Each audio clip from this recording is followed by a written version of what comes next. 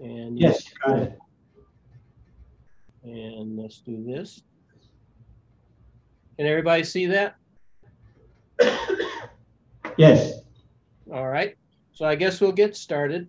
My name is Henry Garrett. Uh, I guess I should start with where I grew up. My father was a Air Force colonel, and we were stationed at Walker Air Force Base in Roswell, New Mexico. I grew up there, and in fact, Roswell, as you well know, was the first spaceport. It's where Robert H. Goddard did all of his original research. In fact, as a kid growing up, I some of my sponsors were people that actually rode their ponies out to spot the rockets that Goddard would launch. Lindbergh, Guggenheim, all those people used to come to Roswell to watch the launches. Perhaps you've heard of other reasons why Roswell's famous. I was born 9 months after the other event, so you can draw your own conclusion. Anyway, as I entered the science fairs early on in my career, and I started building telescopes. That got me to the attention of Rice University, where I went and spent 8 years ultimately getting my PhD. While there, I was sent to the Arctic to study the aurora. I was an early storm chaser for several years. I drove all around Arizona, parking under lightning storms and recovering lightning. That becomes important in the discussions today because it turns out that two of the jobs that I had was I was the chief optical inspector for the Hubble Aberration Recovery Program, and actually followed the fellow who busted the telescope, the Hubble Space Telescope. I followed him for 2 years and monitored everything he did and gave reports back to headquarters on everything that he did. Fortunately, we were able to fix it. The other thing is that my talk today, part of it is on spacecraft charging. The reason I got the spacecraft charging role was because of my lightning research. They felt that for some reason that lightning was somehow related to arc discharges on spacecraft. And so I was appointed the project scientist for the spacecraft charging at high altitudes satellite called SCATHA. So that's how I basically got my start, was at Rice. I was drafted into the Vietnam War, and I went to work at what was then called the Air Force Cambridge Research Labs, which became the Air Force Geophysics Labs, which became Air Force Research Labs up in Boston, where I met my wife. And while there, I was the top scientist in the Air Force for my research on spacecraft charging. Coming out off active duty after 6 years, I went into the reserves and stayed in the reserves for 30 years and ended up as the head of the Space Division Reserve Program as a full colonel. I was also stationed at the Phillips Lab in Albuquerque and at the Rocket Propulsion Lab out in Edwards, and therefore I've been at pretty much all the space labs for the Air Force. I joined JPL in 1980, and I was there until this year in January, when I finally retired after 43 years. And at JPL, I was the chief technologist and lead for space environments and effects and mitigation methods for all JPL missions. And I was responsible for defining the environments for most of the missions that we flew, and helping with the testing and evaluation of the spacecraft missions. Now, to give you a history of this course, when I first came out here to JPL, my reserve assignment was at Space Division part-time, and working with one of the young officers, Ed Dejewski, we put together this course that you'll be seeing today, and that was starting about 1980. I've been teaching this course throughout the Air Force, and then ultimately throughout JPL, and ultimately throughout NASA for the last 40 years. And it's a 2-day course. It was picked up by my friend of mine, who you may have heard of, Daniel Hastings. I believe he's currently the president of AIAA. He and I did a book on this called Spacecraft Environments and Effects. And you can get that through Cambridge Press. Look up Hastings and Garrett. So there's a lot of pedigree to what you're going to be seeing today. Almost everything in there I've either physically worked on or was responsible for the details. I highly recommend the The book, the course is currently taught at MIT, and also I'm the co-author of the guidelines for doing spacecraft charging. You can get that book also. That's Garrett and Whittlesey. You can uh, get copies of that through Caltech, where it's published. So let's get started. First of all, what's the outline? What are we going to talk about today? Well, first of all, I'm going to go into why do we care about space environment and its effects. Then I'm going to provide you with a process overview that I think will show you how we're going to go through this. Basically, you define the environments, you define the interactions, and then you do trade-offs to see what your mission can afford by way testing or by design corrections to how to take care of the mitigation of the effects. Now, I'm only going to talk about radiation and spacecraft charging today. You'll see a full list of all the different environments that I normally teach in the next couple of view graphs. So, and I'll also conclude with some references and go back over what we're talking about. So here's the introduction. Why do we really care? Well, bottom line is space is a lively place. It's growing like mad. And with the CubeSats, we're hanging stuff up there on the very edge of being able to operate in space. And so you need to have at least a rudimentary knowledge of all the different types of effects. I can tell you one example. The Planetary Society launched their solar sail into space a couple of years back, and immediately it turned off. What had happened was there was what was called a single event upset. They waited a few days, and sure enough, another single event upset came on and turned it back on. So there's a lot of complexity that you don't expect. For example, the PCs that they fly in space, early PCs that they flew in space, are having the same problem. A single event upset would turn the PC on or turn it and put it into check mode, and it would just sit there and try to figure out what was wrong with it. And so everything is affected by that. And indeed, one of the big things is that, as you know, right now we're going into the peak of the solar cycle. And Quebec, back in 1989, was knocked out by a surge in the Aurora Borealis, which coupled into their power grid and blew out their big transformers. And they were without power for several days in the middle of the winter. So there's very practical reasons for knowing what the space environment is and how it can affect your systems. I'm going to be primarily interested in electronic effects, but we'll also mention people effects too as we go through here. So this is what we know. This chart probably needs to be updated, but I think it's probably just about still valid.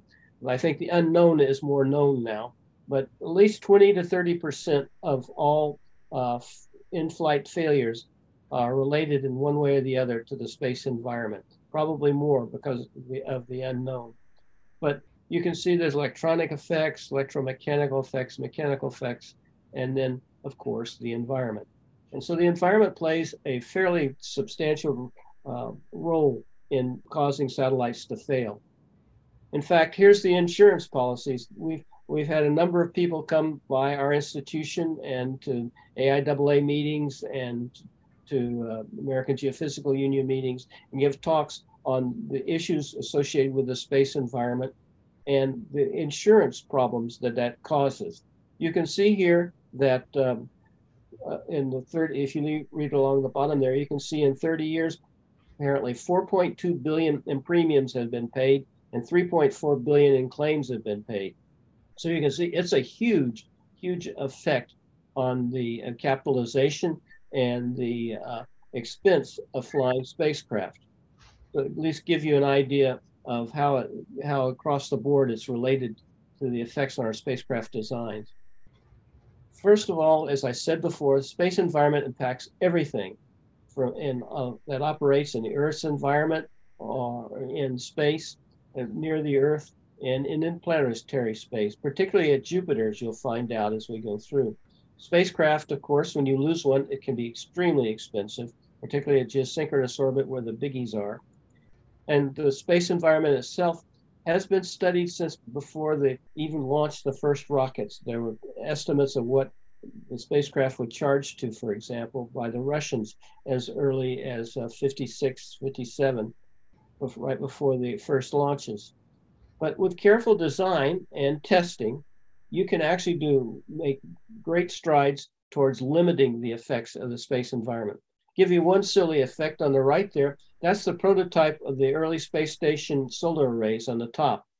And that's what it was supposed to look like. They flew it in space and they forgot to take into account the thermal environment in space and the different coefficients of expansion of the metal and the silicon. And if you look, you can see that it warped right out. They had this in the shuttle bay, they stuck it out, and immediately the thing warped. And that scared them, as you can imagine. So just about everything can go wrong. And we'll go through a lot of the silly things that happen today. But here's the basic model of why what we're going to talk about today. First thing you have to do is you have to describe the environment. Then you have to make environmental estimates for the orbit that you're going to be flying in. Then you need to devise requirements for that environment. The big problem comes with testing. If you over-test, you can actually damage the satellite and build in satellite failure. And that's something that all project managers are deathly afraid of, is over-test. Under-test, however, goes the other direction. If you don't do enough testing, or if you do the wrong testing, when you go on orbit, you're going to have design failures. Give you a silly example. I was sitting up in my office near one of the big test chambers at JPL when I heard this loud noise. I ran down the end of the hall, and they had been shaking the antenna for Galileo, and they over tested it, and it broke. So they only had one backup, and so they didn't want to test the backup. Well, the backup went back and forth to the Cape a number of times, and the backup antenna for Galileo had to open, and it was a standard opening procedure. And so what JPL did was they made sure that they had twice as much the motor could crank it open or crank it closed. So they re-rigged it because they were worried about problems opening it, so that they had twice the power to open it. Well, they got on orbit, and they come to find out it had been sitting for so long, and smooth metal, if you have two smooth metal surfaces together, they'll fuse by molecular adhesion. And sure enough, it adhered, and even at twice the strength, they could not open the antenna. So we almost lost the Galileo mission.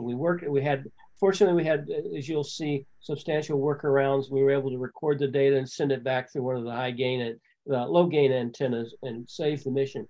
But the bottom line there is because of over testing, they had one of the key pieces of equipment, namely being able to open the antenna, failed. And so it's very tricky, even for the best of us, how we do this. And so let's look at what I call my integrated approach that I push at JPL. The first one is step one. You have to define the environments that you're going to fly into and the interactions. Now, these are on the lower left there. I'll go in a little more detail on these in a minute, but you can see I did this for the Europa, the Pluto Express, and the Solar Probe missions, which of the different interactions were critical and which of the environments were important. You can see from the lettering. The next step is to consider the design options that you have. You can do shielding. You can do interact. I'm sorry, the plot's wrong. I'll show you the right one in just a second. But it's interactions versus the design options, and then on the lower right over there are the design options versus the different factors. Now let's look at those in a little more detail. First of all, step one: environments versus interactions. On the left, you see the environments, and then you see the interactions. All of these interactions I eventually cover in this course. Today, we're just going to be looking at the spacecraft charging and the total ionizing dose, single event upsets and latch up, surface charging and internal charging. And you can see the different environments and where the X's are, the big X's are where the main environment is that affects those. For example, galactic cosmic rays and trapped radiation and solar proton events have a major effect on single event upsets. latch up, which is one of the major concerns for most spacecraft that's hidden in the background, is primarily caused by solar proton events. That's where you create a sneak circuit as the charged particle passes through, and it actually shorts out the device. Now, this is the different types of interactions, and you can see across the top again the interactions, and on the left of this is the design options that you can consider. For example, for radiation, obviously for total ionizing dose, you can add shielding, or you can position things on the inside of the spacecraft rather than on the outside. Or you can change the trajectory so that you don't go through the Earth's radiation belts or through Jupiter's radiation belts. That's, for example, what Juno did. It's in a polar orbit so that it skips over the radiation belts and then comes down near the planet. And at least until towards the end of the mission, it doesn't have much radiation effects. Likewise with internal charging, which is basically related to high energy electrons. You can see that you can put shielding, you can change the material properties so the materials are more conductive, etc. And so what I recommend doing is after you've decided on what the environments that are critical and what their effects are, you come over here and look at the effects, and then you consider all the different ways that you can mitigate them. Finally, you have to take into account all those design options have effects on the cost of your mission, the weight of your mission, the power and complexity of the mission. For example, on both Galileo and Cassini, in particular on Cassini, we put a baby buggy bumper. They were afraid that micrometeoroids would penetrate the thrusters and make holes in them, and then when you fired the thruster, the main engines, it would burn a hole out and destroy the spacecraft. I had to do the calculations for those, and I couldn't rule out the fact that a small micrometeoroid might put a hole through the engine. So what they did was, to avoid the problem altogether, they put if you go down and you can see it in the LA Science Museum, they put a dome over it,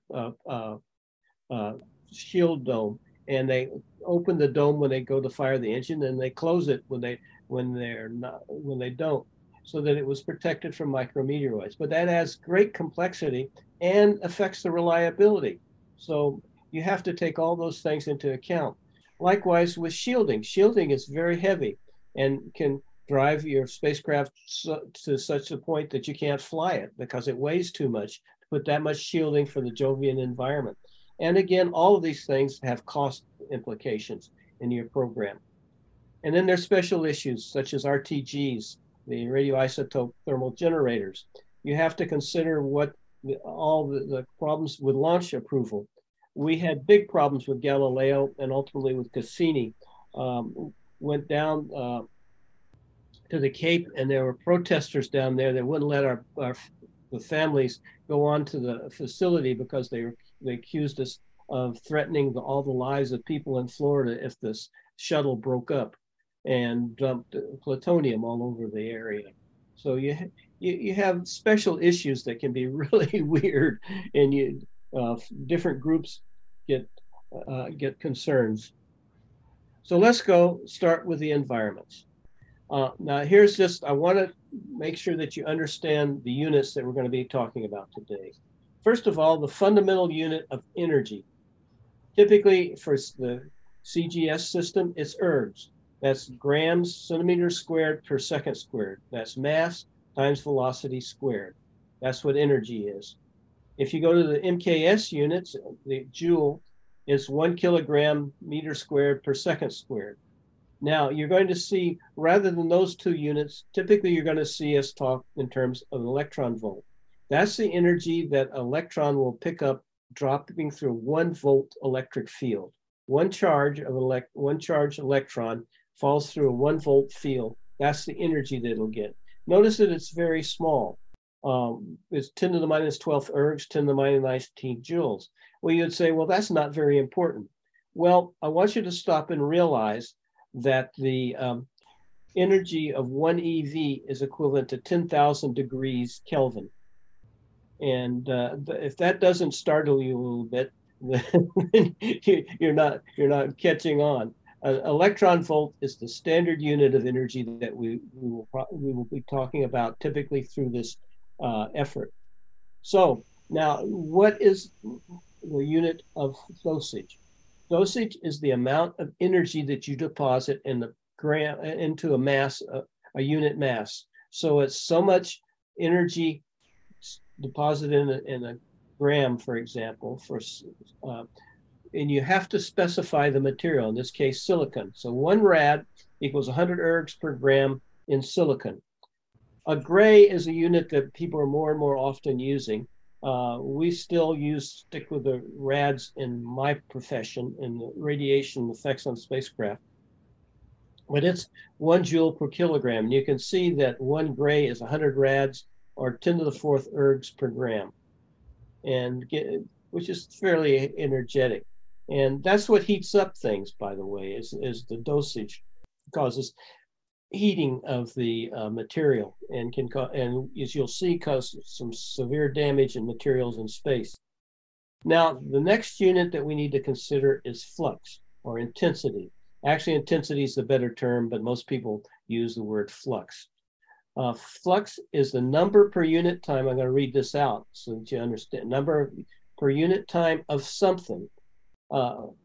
Let's say it's rocks, particles, numbers, whatever it is, per unit time of energy per unit energy, unit time of energy per unit energy interval dE in solid angle. And the solid angle, I'll show you a picture of that in just a second, in direction theta and phi, and incident on a surface area perpendicular to the direction of the observation. Now let me show you what that looks like. There's your unit area down there. And what we're worried about is a particle coming through, passing through that area. The particle can be anything from a photon to a rock to an electron, gamma ray, anything. And that's what we're talking about here. Is, if you notice, n is the normal to the surface, theta and phi would be around in the direction around the normal, and theta is the direction to the normal, and the delta omega is the solid angle, and u is the unit vector. Oops. So anyway, here's some typical examples of units that we're going to use for protons or electrons. Particles per square centimeter, per second, per steradian, per keV. And heavy ions, for example, we usually have to take into account the mass, or how many nucleons there are, protons and neutrons in the nucleus. And you'll get how many particles per square meter, per second, per steradian, per MeV, per nucleon. And those are the typical units that we'll be talking about in this talk. RAD, by the way, stands for radiation absorbed dose. Okay, so now I'm going to get a little complex. This is about as complex as it's going to get through the talk, the next couple of slides. One of the most common ways that we discuss particle distributions is using what's called a Maxwell-Boltzmann plasma distribution. And basically what it says is that the distribution function, which is how many particles per cubic centimeter, per cubic dimension versus cubic velocity. So we got 6 dimensions. We got x, y, z, and then we have vx, vy, vz, the velocity dimensions. And that's represented here for 1 dimension as the number, the mass of the particle divided by the kinetic energy, the thermal energy, T. K is a constant, to the exponential 1/2 mv squared, that's the energy, again, the kinetic energy over the thermal energy. And then notice this is an exponential. This is a very common function, I'll show you a plot of it in just a second, that we use to describe plasmas and high energy particles. Now, the number density is something that you all can identify with. The number density, you integrate over velocity space, the 3 dimensions of velocity space, you get the number density. That's particles per cubic volume. Now we do number flux, we're going to integrate over velocity space, but we're going to multiply it by velocity. So it's the number density times velocity. That's the number flux to first order. And you can see on the right, if you integrate that expression up above, you get the number of particles times the square root of the energy divided by the mass of the particle. So you get velocity. So that's units on the right there are number times velocity. Energy density, we like to talk about also. And energy density is basically again, the distribution function integrated over velocity space times 1/2 mv squared, which is the energy. There you can see the m over 2v squared. That gives you 3/2 nkt on the right over there. And basically it's the energy, the number of particles per unit volume times their energy. And finally, we get the energy flux. That's how much energy flows through a surface. Again, you take the distribution function and you multiply it by the velocity space and v cubed. So you've got 1/2 mv squared times the velocity. So you're doing the amount of flux that goes with a given velocity. You can see on the right over there, it's number density times 3/2 power of the energy, which comes out to v cubed. Now come down here to the bottom. You can define a temperature that goes up in that upper equation up there, the kT up there. And that's produced by dividing energy density by number density. That would be the normal way you do it. Turns out you have to add the 2/3 in. And that shows you that you get the the energy density divided by number density gives you the mean energy. But you can also define a mean energy, or RMS energy as I like to call it, by dividing the number flux into the energy flux. And that's on the right over there. And these two temperatures do not necessarily agree unless it's a monoenergetic, single Maxwellian distribution. Now let's see what that means in reality. These are typical distribution functions from geosynchronous orbit, which we'll be discussing later, for the plasma environment from about 10 eV all the way up to 1 MeV. For the electrons, same for the proton distributions. You can see the distribution function. Again, notice the units, seconds cubed, kilometers to the 6th. So that gives you velocity and cubed and number density. I'm sorry, and gives you the spatial coordinates. So spatial coordinates are cubed and the velocity cubed. That's the unit. Seconds cubed over kilometers to the 6th. Same thing for the protons on the right. Now, I've plotted here in the dashed line is a Maxwellian fit. And that's actual data that you're looking at there from geosynchronous orbit. And so that's what you can see is that the single Maxwellian does a moderately good job of fitting it. But if you do two Maxwellians, that's two different temperatures and two different masses, you get the second fit. Obviously, fitting 4 parameters is better than fitting 2 parameters. It works particularly well for the protons, as you can see on the right. The dashed line, again, is the single Maxwellian, and the dotted line is the 2 Maxwellian fit, and you can see it does a much better job of fitting the data. So that's what we use. We use these distribution functions to try to define the distribution of particles in the environment. Now let's start looking at the different particles that we need to consider. Galactic cosmic rays, as you probably know, come from supernovas and black holes, all kinds of high energy sources out in the galaxy. And back in 1896, they discovered, as you remember, they were beginning to discover radioactivity. And Henri Becquerel said, well, if they see a lot of radiation on the surface of the Earth, maybe if we get away from the Earth, where there's a lot of radioactive materials, it'll go down. So first thing he did, Hess here, Victor Hess, decided to do a test.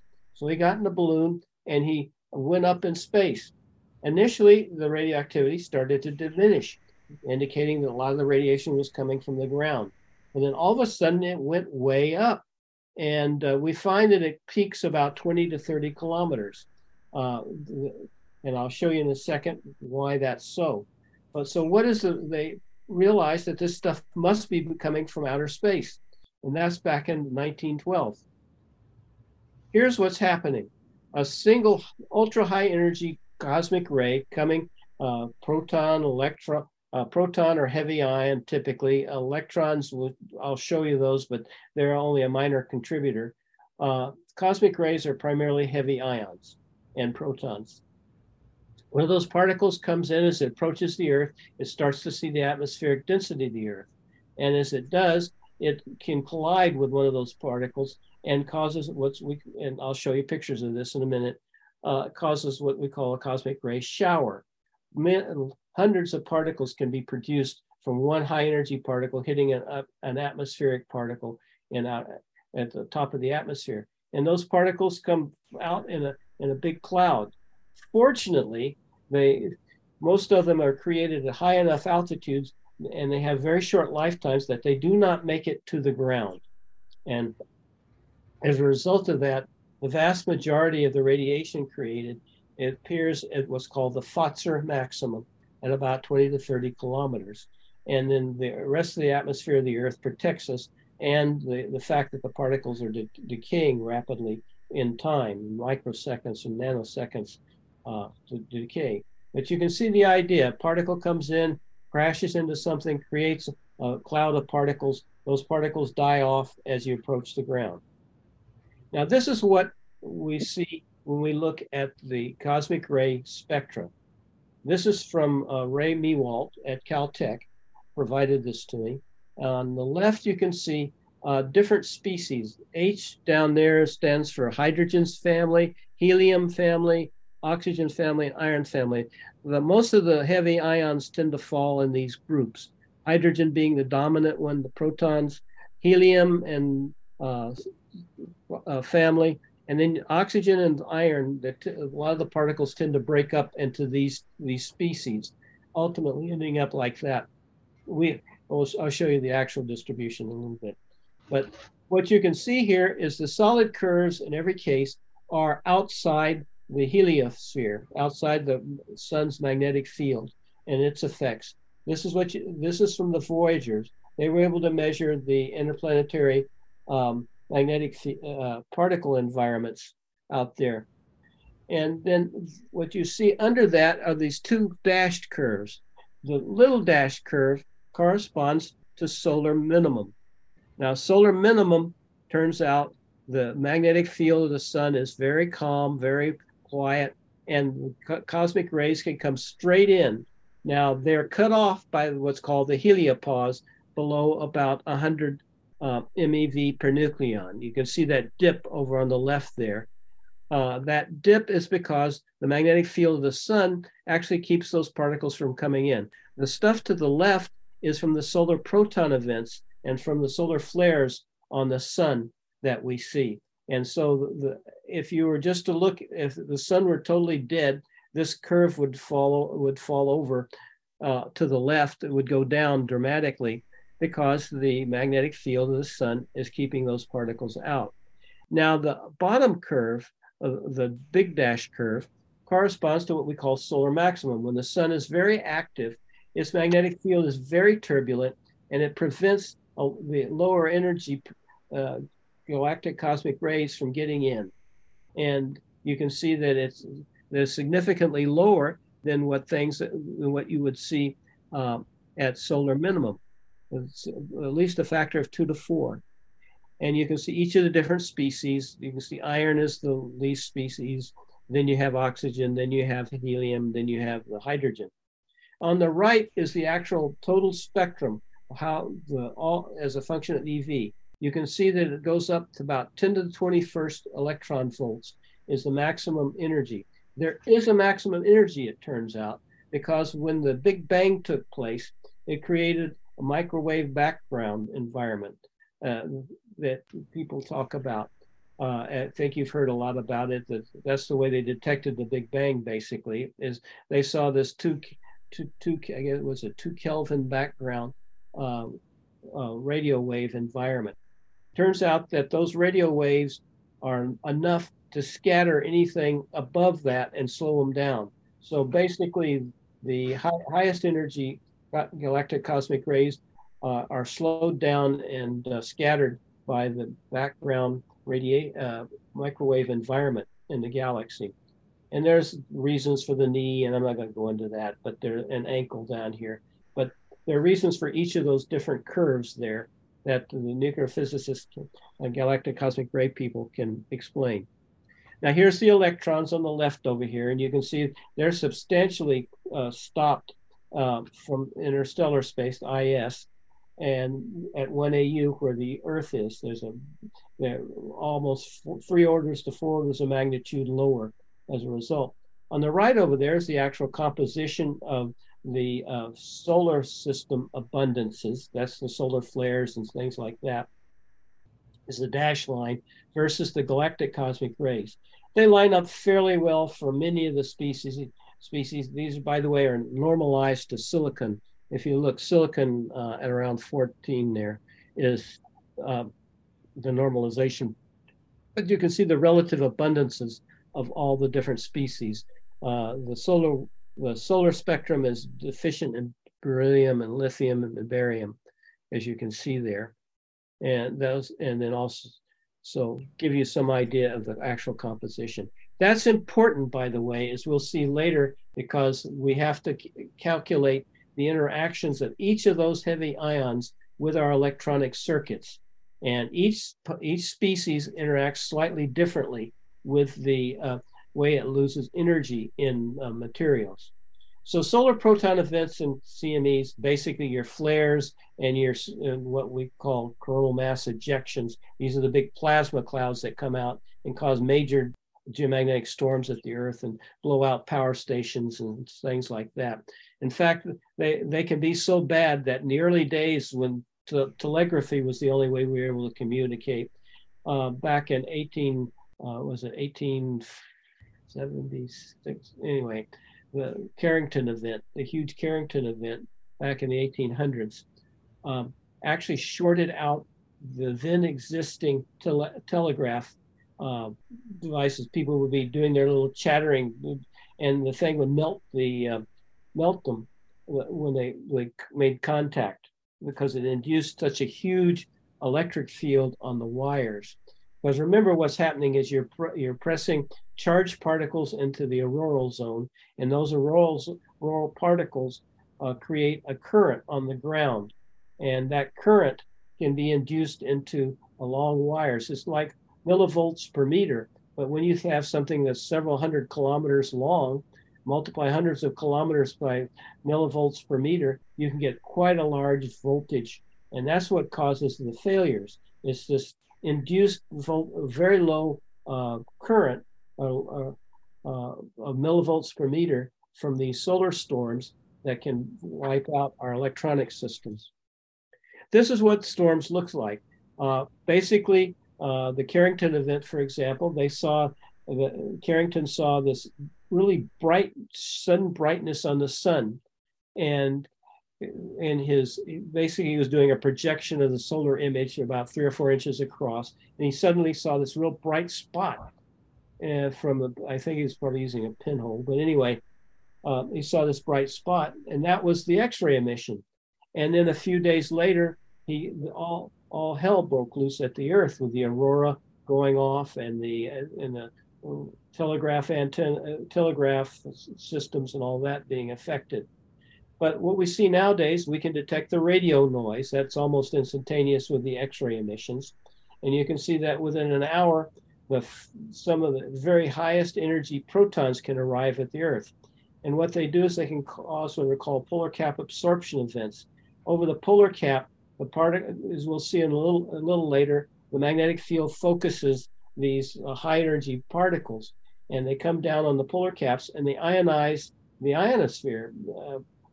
And the extra ionization causes effects on radio propagation, and that's what we call polar cap absorption events. The radio waves, instead of bouncing, are absorbed. And then we have these major ionospheric disturbances.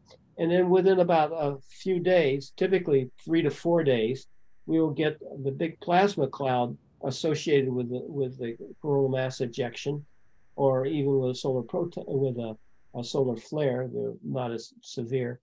Will hit the Earth, and then you see the magnetosphere of the Earth compressed. Down on the right is some of the largest recent solar flares, solar proton events that we've seen. The 1972 was a major one that we saw.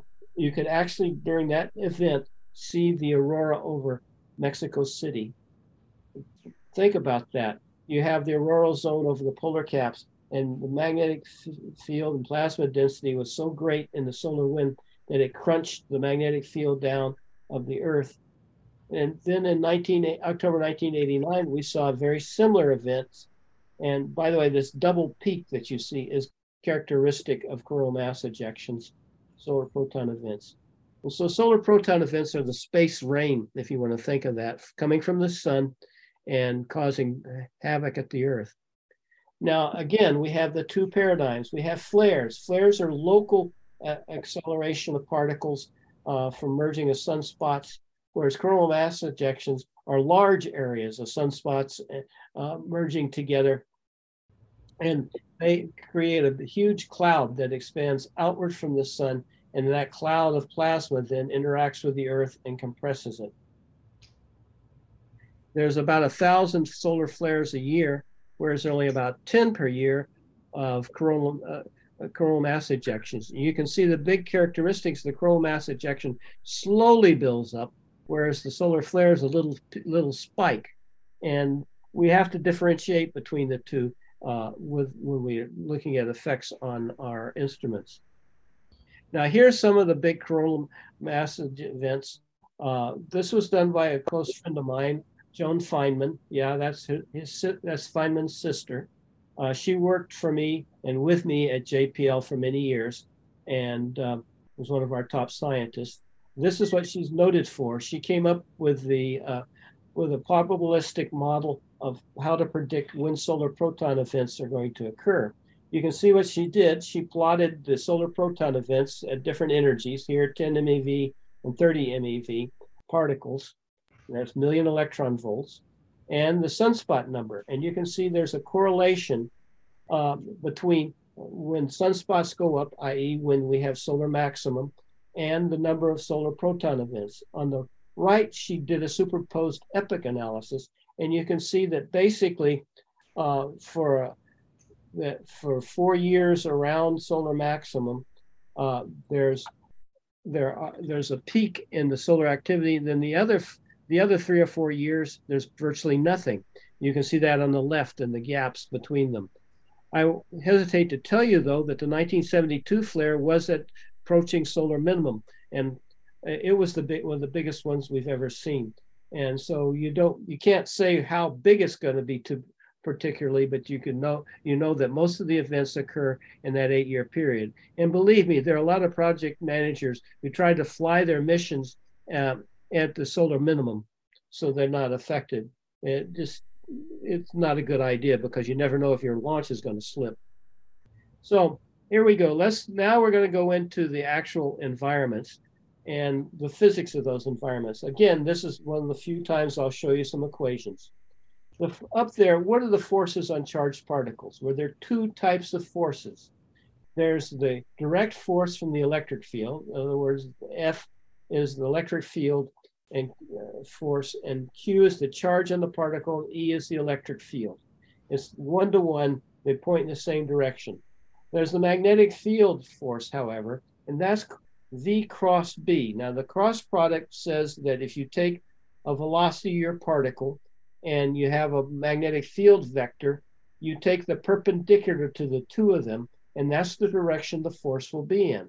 And as we'll see in a moment, that makes the particle go around the magnetic field line, not along the magnetic field. Electric field will make the particle go along the electric field, whereas the magnetic field, and this is very important, I want you to remember this, is that the charged particle in a magnetic field with a velocity, it has no velocity, it's not affected by the magnetic field, but if it has a velocity, it will move perpendicular to the direction of the magnetic field and the velocity vector. Now, from that, you can calculate a cyclotron radius, the width of the circle, the radius of the circle that the particle will make, and that's the momentum times the perpendicular velocity of the magnetic field divided by the charge in the magnetic field. That Oh, gives you, hello? yes, I, yes, sir. I'm sorry. I had a question. Um, I was curious. You've been mentioning the impact of solar flares and ejecta and so forth, and the effects it could have in the space environment. I was just curious. Are you aware of the gamma ray burst that occurred last year in October the 9th? yes, and I'm aware of what you're talking about. So, so you will discuss that, or was that Brief, something that's been very taken brief, into account? very briefly, you actually saw it. That was that charge that tended to something particle back over here. That one down on the right. All right. That's those particles. Well, this was a gamma ray burst. Yes, that's right. So those are photons, correct? Yeah. And we'll go So, into photons too. But no, but that's where they get the energies from. okay. I had I was just curious if that's something that's regularly taken into account yes, it is. as a potential impact Yes, on spacecraft and so yes, forth. it is. It is, but the problem is that there's sufficiently rare that we don't typically concern ourselves for a mission, a long mission for those. We typically only, as you'll see, we primarily consider the galactic cosmic rays and the of solar proton events and the trapped radiation environments are the main ones that we consider for that. But yes, we're aware of those, and but we do tests for those, and I'll show you what they look like. Well, thank you very much. And and if not, I can do, after we get through, I'll go over it with you. Anyway, this is the cyclotron frequency. That's how fast it goes around the circle. That's the mega C that you see there. So those are the things that you have to define. You need to know that the electric field makes things move along the direction of the electric field. Magnetic fields cause them to move perpendicular. And then finally, there's a thing called pitch angle. I'm not going to say too much about that, but it's very important in our models that we develop of the radiation belts that we know what the pitch angle. That's the angle that the particle makes between you can see there's the perpendicular velocity divided by the overall velocity of the particle. That gives you, and that's related to the magnetic field over the point where the particle is going to mirror. And we'll discuss that now. This is what we're talking about with mirror effects. If you look on the left, if you can see and where the magnetic field is weak, the particle starts out in a circle. As the magnetic field gets stronger and stronger, the magnetic field radius, the radius of curvature of the particle becomes smaller and smaller, and you get what's called cyclotron motion. So if you're looking down on the Earth's magnetic field, this is what it looks like. Near the equator, towards the Earth, the magnetic field goes up. Away from the Earth, it goes down, and particles tend to move around the Earth in this cycloidal motion that you see here. And depending on the energy of the particle and the charge of the particle, they can go left to right or right to left. But this is what begins to give you the trapping motion. If you have a particle in equatorial plane, magnetic equatorial plane, you'll see that the particle will go around the Earth in cycloids. On the right, there's a different force, and I'll show you. It's very interesting. It turns out that there's two magnetic field components for the Earth's magnetic field. One is the magnetic field along the field line, that would be P parallel. And then because the magnetic field converges and becomes stronger, there's a P perpendicular field. So the particle goes around in a circle, and it would move along the magnetic field line, which is typically where we have an electric field typically along the magnetic field line, and that would cause them either to move along it or to stay and spiral around the magnetic equator. But there's this little component perpendicular, and that causes another gyro radius. And the bottom line is, you can think of it two ways: as the field goes down, as the field becomes more and more strengthened, the particles reflected. And the reason it's reflected is because it's seeing another gyro radius effect. And that's shown here on the left. And what we're doing here is the particles are coming along, bouncing back and forth between the Earth. Now, notice along the bottom line here, I have L shells. L shells are basically the point where the magnetic field crosses the Earth's equatorial plane divided by the radius of the Earth. And so one L would be at the surface of the Earth, 2L would be 2 radiuses of the Earth, 3L would be 3 radiuses of the Earth, etc. We usually talk about L shells because that's the magnetic field line. These are magnetic field lines that you see curving out to the equatorial plane and back. The dashed line, for example, is a magnetic field line. And so what happens is we have particles either going around at the equator, spiraling around the magnetic field, and if they have any component along the magnetic field line, like from electric field, they will spiral into the Earth's magnetic field. And as we saw previously, as the magnetic field compresses and becomes stronger, there's another gyro radius, if you want to think about it, between M and M star. And so the particle basically creates another loop back and forth between those 2 points.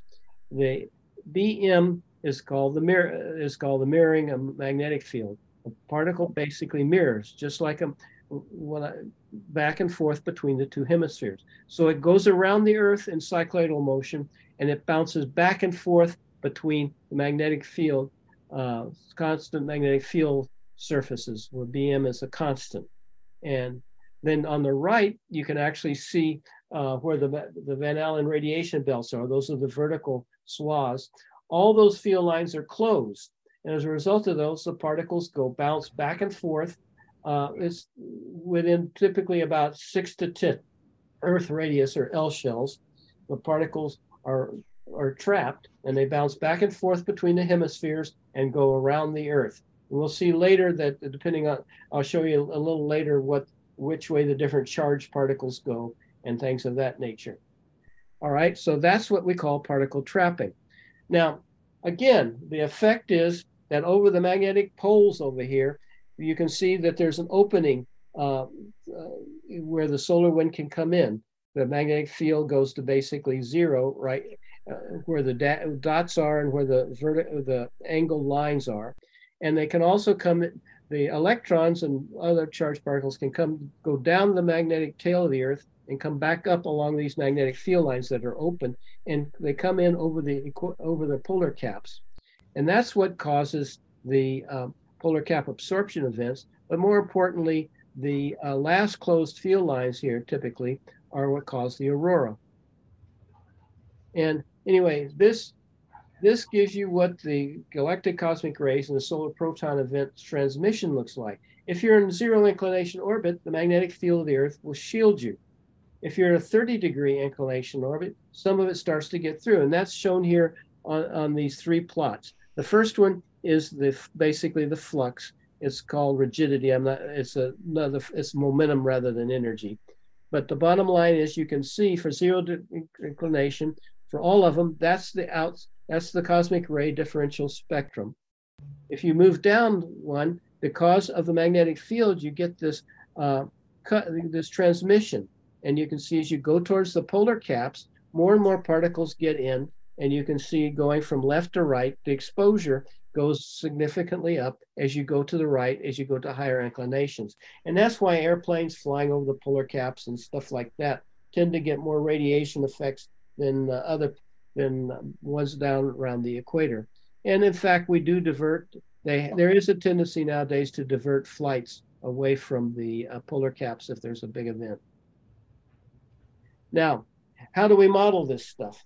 Well, basically, we look at the statistics of the charged particle fluxes on the magnetic field lines as a function of the L value. And that's on the left over here, that's satellite data. You can see where the red is the most intense of the radiation, pink there, or purple, I guess it is. Hi, I had another question.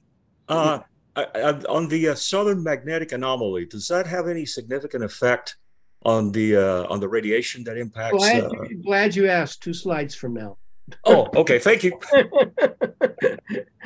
All right. Anyway, here we go. This on the left is shows you the magnetic field lines, and it shows you the statistics. They just take thousands of satellites and they've averaged all the data together. This has been done at Lincoln Lab and Los Alamos and Aerospace. They've been developing these models. It's called IRENE up there, International Radiation Environment Near Earth. It used to be called AE8, AP8, and was produced by Goddard. But the new one, here's the way it works. They take and they figure out what percentage of the time you saw a given flux. 50% of the time, 95% of the time, and they pick out what the 95% of the time the flux is less than the value green line that you see there. 50% of the time, the flux is less than the red line that you see there. And left is the protons and right is the electrons. And you can see they're in MeV. And typically we worry about particles up to about 50 to 100 MeV at most for radiation effects. But so you can see 10 MeV over here for the electrons. You can see up to about 30 or 40 MeV for the protons and what we're concerned with. So the model outputs for you. You put your orbit into this program, and it comes back and it tells you for whatever percentage you want what the flux will be for that percentage. Oops, I think I'm supposed to take a break here in just a second, but let me finish up on this. So these are the type of spectra that we need to put into our codes to look at dose. Now, here we go. Guess what? South Atlantic anomaly. Here's the magnetic intensity at the Earth's surface. If you plot it, and you'll see that's very high, 0.5 Gauss over the polar caps, and it drops down to less than 0.2 on the South Atlantic anomaly over here on the right of the picture, the red that you see there. And what this is, if you look on the right, you can see what it is. The magnetic field of the Earth is not a true dipole. Even though I've been showing you pictures of dipoles, it's distorted. In fact, there at best there's this little, you can think of it as a little bitty dipole and one big dipole. And as a result of that, there's a minimum in the magnetic field. And as a result of that, we go back over here. Oops, went too far. We go back over here, and you can see where M is. M is down lower, and it's near this. It's about 500 kilometers. I'll show you the actual. Here's what it looks like. This is the South Atlantic anomaly, and you can see for the proton fluxes that they significantly peak right off of South America, and the same for the electrons. This is the flux contours. I have dose contours in backup slides if you're interested, but this is the region where for low Earth orbit, we can get real problems with radiation. And this is what happens. The Hubble Wide Field Planetary Camera, which I worked on, was part of the program. If you go through the South Atlantic anomaly, these are all the proton events that you're seeing and hitting them on the left over there. Now, I call your attention to some of the straight lines. You notice those little straight lines in there? People don't realize this, but a CCD, charge coupled device, is a little plane, a little plate. And particles can come through right through the side, through the edge of it, and knock out several different bits.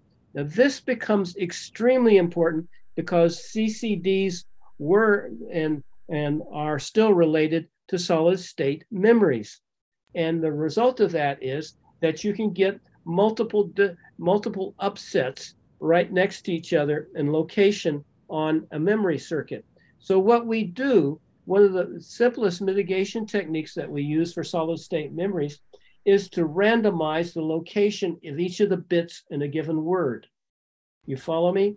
You don't want them next to each other because there's a reasonable chance that you'll get one of these streaks, and that will trigger all the bits in your word.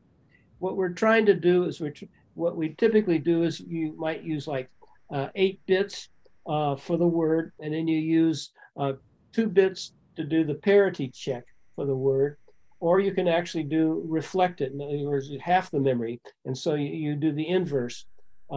And you compare the two, and when you get, if parity doesn't check, or if you have too many bit flips, you can throw the word away, or you can do error detection and correction. And that's what we call EDAC, is we take take into account the fact that some of the bits can flip.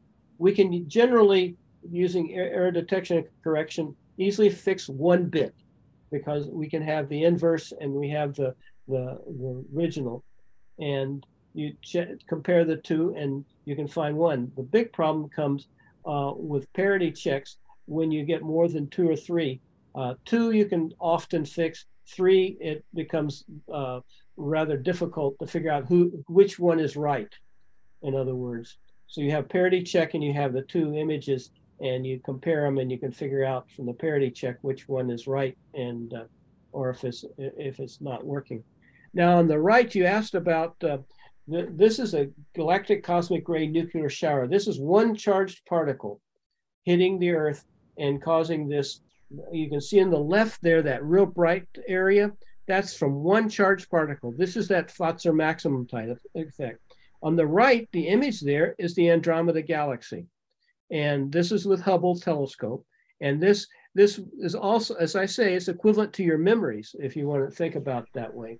So you can see how one cosmic ray can do massive damage.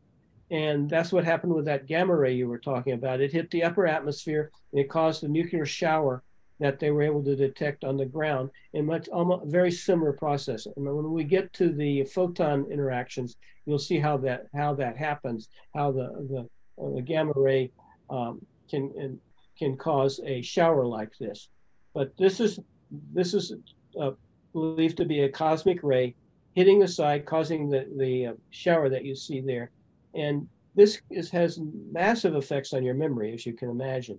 So that's the problems that we have with this kind of stuff. Now, I was responsible for determining all the radiation belt models, but for the Earth. All these models you see here, I created, and it's frankly, several of them are the only ones that exist. And Uranus and Neptune, for example, these are the only models. Up until recently, my Saturn model was the only Saturn model.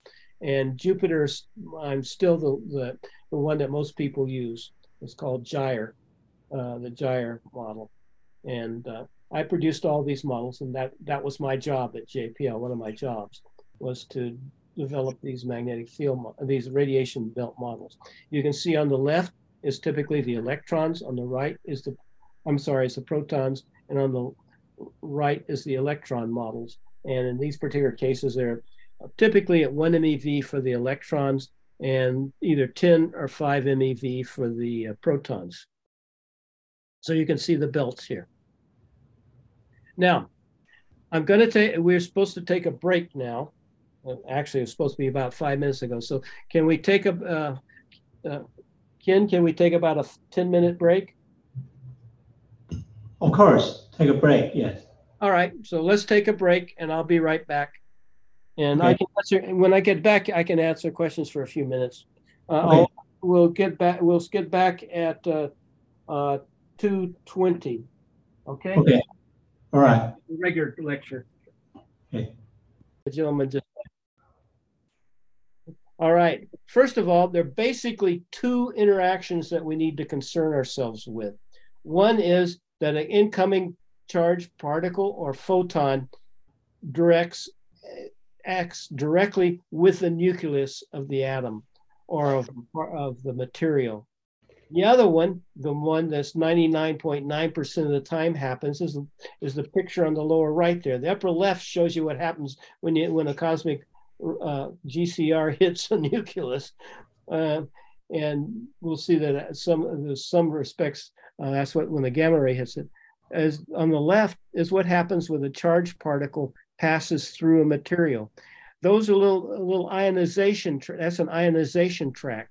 It doesn't hit anything, but the electric field from the particle interacts with the electric fields of the material of the atoms and can ionize them as it passes through. Now, here's we're going to cover on the left there some of the primary damage effects. Displacement damage is where you clobber something and knock it out of place. The total ionizing dose is where you dump energy, like on the right over there. Displacement damage is related to the picture up above. And on the right, ionization puts energy into the material or ionizes it. And then there's single event effects. Single event effects, basically, that track that you see on the right can cause a current pulse. In fact, what you see there can be a wire, and between different bits in a detector, it can cause a short, can literally short out the device. And one of the ways we look for that is all of a sudden the device will melt. And because there's this basically a wire created between two parts of the device that have high potential differences, and you can run a current up that little track. And that's called latch up. That's the most severe problem that we really worry about. And in many cases, what they've been doing nowadays is they'll put power detectors on the circuits that they see power levels suddenly shoot up, they'll turn the device off. When you turn the device off, the track goes away and it's cured. And so you basically put watchdog circuitry on your device. So if it suddenly starts drawing a massive amount of power, you just shut it off and then turn it back on a few seconds later. Gate rupture is where there's enough energy to actually destroy the bit. Single event upsets, as you saw in the pictures, you basically put enough current into each of the bits that it causes them to flip. And so that's what single event upsets are. Single event upsets, you just turn the device on and off and the effect is gone. You reset it. So they're flux rate effects. It turns out that for a family of devices, which we'll mention later, the really low rates of radiation dose in space are 10 to 100, maybe even 1,000 times more severe than what if we put 1,000 times that amount of dose in a few minutes when we're testing the parts. In other words, the testing data is screwed up. You test a part at, say, a megarad, and you do it in a half an hour. In space, over a month or 2 months, the same level of megarad total dose will do far more damage for some devices. And then there are long-term material changes. Remember, you're dumping energy into this stuff. Fortunately, most of the dose from photons and things like that, like UV and X-rays and stuff, is at the surface. And so in a few microns or nanometers actually of the surface, most of that dose is absorbed. And so you'll find for like Teflon, Teflon is very sensitive to surface dose. Otherwise, it's not much affected by radiation except at the surface, and that causes it to degrade. And then internal charging, we'll go into that when spacecraft charging. And then, as I say, UV, EUV, same thing. Surface, the photons dumped in the surface are typically absorbed very short distance. But for that surface, you can get gigarads. I want you to understand that for UV and EUV and some of the X-rays and stuff, you can get gigarads of dose. And typical, most materials will stand up to some fraction of a gigarad or something before they start to show problems. But Teflon, Kapton in particular, are very sensitive to surface dose. So you asked about photons. And this is where we get into the gamma rays and UV. To the left over here, we're talking about basically UV, EUV. And the Z of the target is the number of protons in the target. So you can figure out which element you're talking about on the left over there. And along the bottom is the energy of the photon, ranging from infrared all the way up to gamma rays on the right. And what you're seeing happen here is look down at the bottom. For the low energies, for UV, EUV, even infrared, and some of those things like that, an X-ray or something coming in can knock out an electron.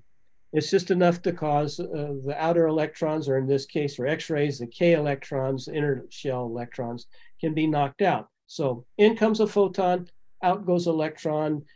Maybe a little light comes out, but as you know, it has to be at the right wavelength to cause the ejection. By far more common is what we call Compton scattering.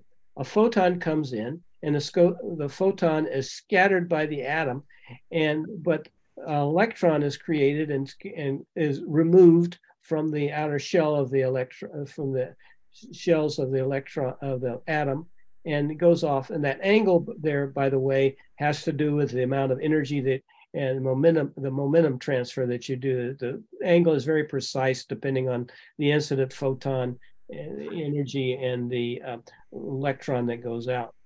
Then on the right is what you're talking about with the ultra high gamma rays and stuff. You actually come in and you knock out electrons in the very inner shells. That's the greater than 1 MeV. And if you look up at the top, you can see where you get photoelectron effects dominate. That's one electron comes out. Compton scattering, you get photon and electron. On the right, you get electrons and positrons knocked out. That's the E positive down there. You actually get particles created going through the atom. There's enough energy there. The atom provides the mass against which the interaction can take place, and it creates in situ an electron and a positron. The energy is directly converted to those two things. So basically, you start on the left, you knock out lower energy electrons. In the middle, you knock out photons and electrons. And on the right, you're creating more exotic particles from the gamma ray showers and things like that. And up there, you can see where silicon is. You can see that silicon, as a function of energy, you can see what percentage is photoelectrons, what effect is Compton scattering, and what effect is pair production. And that's basically what we do. We start, for example, with cobalt-60, a gamma ray source. It puts out, 2 MeV gamma ray that goes into the surface of our material, the device we want to test, and it creates a cascade, as we'll see in just a second, of particles, of electrons and photons and other more exotic particles, depending on the energy. And so you start with cobalt-60, you start with a photon. The photon causes an electron-photon cascade, and that's shown here. These are actual simulations using Monte Carlo techniques, where they actually track the incoming photon or electron, comes into the device. You can see on the left, you have a thin shield, and the particle comes in. Some of the particles, if you notice, are scattered back out. Those are called backscatter. And the backscatter, as we'll see, can be significant for particles. And then you make the shield a little bit thicker, and you get a whole cascade down there on the left. It looks like a tree growing. As all the different particles come off, they hit other particles, and you get these cascade effects. That's basically what happens and how they detect those huge gamma ray bursts. And the reason we don't particularly worry about them too much is because they're very rare, fortunately, right now. And you can see that if you have thin shielding, which is typical of spacecraft, you're not going to get a huge type of cascade before they pass totally through the material. But on the right is an infinite shell. In other words, you're doing it into something several inches thick or something. You can see how, what I want to call your attention to is note that the incoming electron or photon causes a location in there where most of the particles, charged particles, are stopped, besides the ones that come out the back and a few go through. But notice the one, there's some coming back off the surface. Those are going to be important. But notice that little cloud point in there where most of the charge is deposited. That's unique to electrons. This is what's, before I go there though, I want you to remember this chart. There are two ways that shielding is described. One is, in my field, we're ancient, we use mils. That's 1/1000th of an inch. No CGS, no MKS, mils. That's what most spacecraft do. They design to 100 mils. So that's literally the thickness of the shielding. It is typically considered to be aluminum, which is 2.7 grams per cubic centimeter. Now, if you divide mils by the density of the material, to try to get rid of the density of the material, you come up with a unit of grams per square centimeter. Okay, you see that down there? That's where we multiply the, we take the mils and we divide it by grams, and you get grams per square centimeter down there. Okay, and I always get this confused. It's row time, is it rows time? Anyway, oh yeah, it's mils is distance, so you multiply by row, you get grams per square centimeter. So this is a conversion between mils of aluminum, which is thickness, times the density of the material, which gives you grams per square centimeter. Now, why would you care about grams per square centimeter? Very, very simple. If you calculate how many grams per square centimeter you need to shield a box, and you know what the area of the box is, you can multiply by square centimeters and get how much grams your spacecraft requires for that shielding. So the designers of boxes and things, they like to work in grams per square centimeter. So we're going to bounce back and forth because of where I got the charts from, between mils, which is thickness, and grams per square centimeter, which is the density of the material multiplied by the thickness of the material. Does everybody understand that? It should be straightforward. But in case you need it, you can refer back to this chart whenever we bounce around. And we're going to bounce around starting now. Here, in terms of grams per square centimeter, is the absorption of electron dose as a function of depth. Notice that as you go to higher and higher energies, the electron cloud, this is the density of electrons in the material, because it's energy per unit gram. You can see what's going on here. The electrons deposit more dose in a little cloud near the surface for 10 mils. As you go to 35 mils, you can see what it's looking like. And eventually you get over here to our standard 100 mils. But bottom line is, and what I want you to take away from this chart is that electrons deposit dose over a large depth range depending on the energy. And so that's critical. We typically don't go much above 10 MeV. And so now ions do something very, very different. On the plot down here, we're going to put a proton into this calcium fluoride, which is glass, and we shoot the particle through. And at 42 MeV, the particle has the DEDX. It is basically constant. Just a small amount of energy is absorbed as it goes through, as it ionizes things. 22 MeV, not much. But when you get to 12.5 MeV for this type of material, all of a sudden, the bloody thing stops at 0.7 millimeters. Now, I forgot to make the conversion for millimeters for you, but this is the way I got the plot. And so what I want you to see is that this is called the Bragg peak. Turns out that protons and heavy ions deposit their charge uniquely in a sharp peak. They're not spread out. And so a particle of a given energy basically makes a little nuclear star, as they call them, when they go through. And so that's the difference. And we'll see that makes a significant difference in the way you design your shielding for a spacecraft. Now, here gives you sort of the mean distance in which electron deposits charge for a given energy. So you can see aluminum, if you go to 100 mils, you come across, you can go down and you can see that that's about 1 MeV. And that's basically what we shoot for, stopping between 1 MeV and 10 MeV. And so that's why we usually go with 100 and we come down. That's why 100 mils is the typical spacecraft shielding thickness for radiation belts and such. We use that as a canonical reference. People don't necessarily do that, but that's the value that we reference things to. And so this distance, though, you notice that protons basically stopped at 100 mils. They don't, it takes, you have to go up to over 100 MeV before a proton will stop, will deposit its charge. And that's the point. the flux of electrons at lower energies dominates.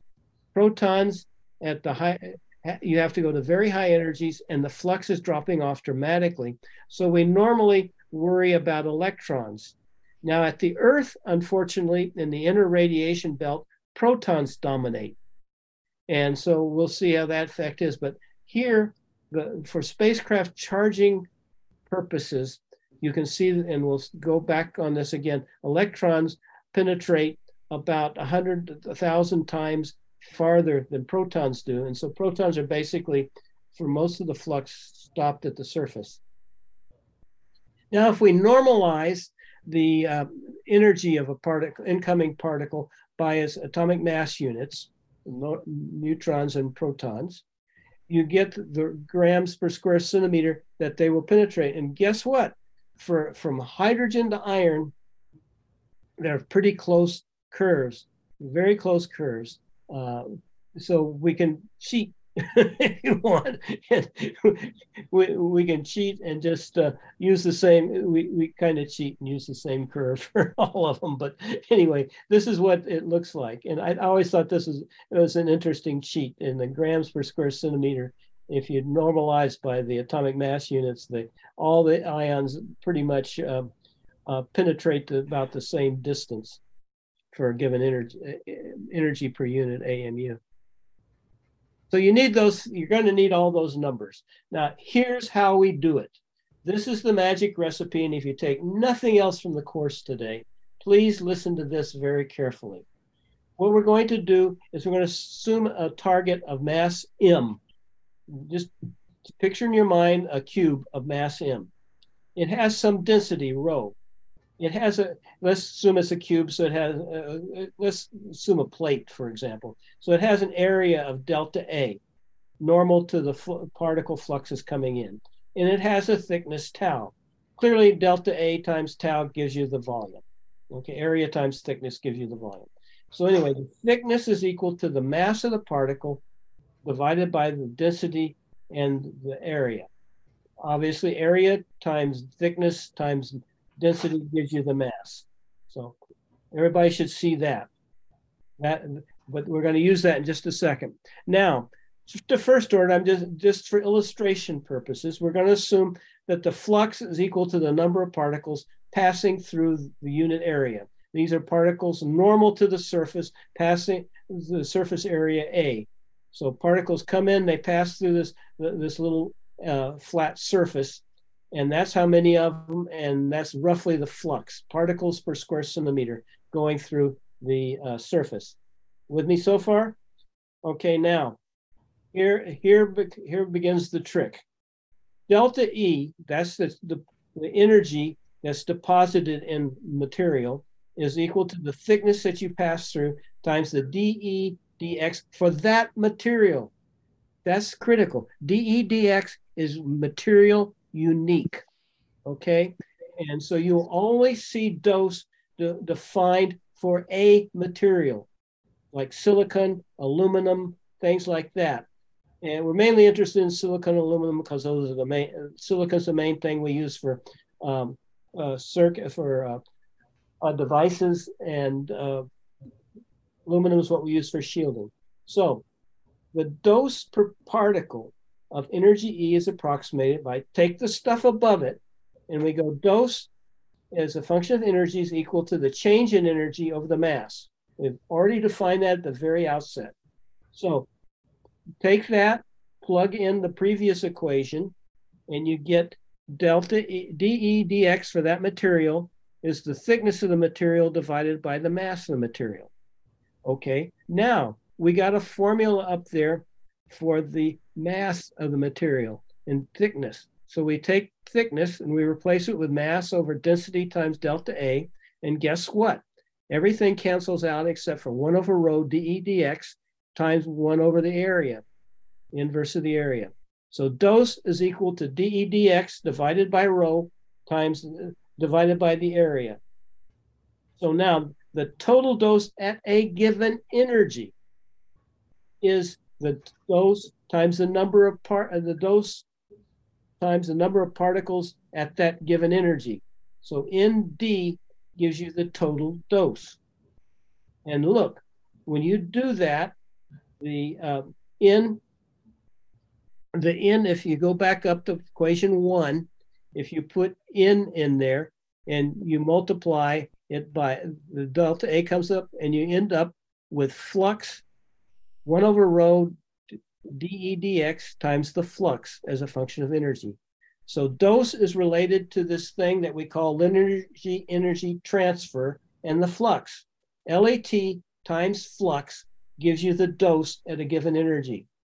Finally, for the total dose, we have to integrate over all the energies from E naught, whatever the energy reaches that place, to infinity. You see that?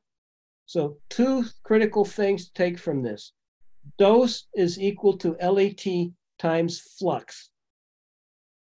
LAT is proportional to 1 over rho times dE dx for a given material. What we're next going to do is we're going to use LAT for everything for doing our calculations. All the people that do these types of things use LAT. They don't use dE dx. And here's how we go from dE dx to LAT. Start on the left. That's the flux for iron, it turns out, as a function of MeV per AMU at solar max.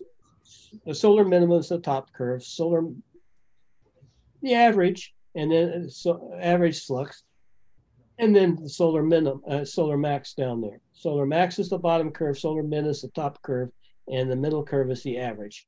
So that's a typical solar proton event environment that we would assume for emission. And that's over there's the flux per second, all that kind of garbage. And now we go over to the right. Every one of these different materials, if you remember, if we normalize them by their AMU, they pretty much lay on each other, but we're interested specifically in iron. So look at iron curve there, and you see that we're going to pick a given LAT, something like about 3. So an LAT of 3, we go across and we see that the curve crosses, that straight line hits an energy for iron at around 10 to the minus, about 2 times 10 to the minus 2 MeV per nucleon. And over there on the right, it hits it at about 7 MeV per nucleon.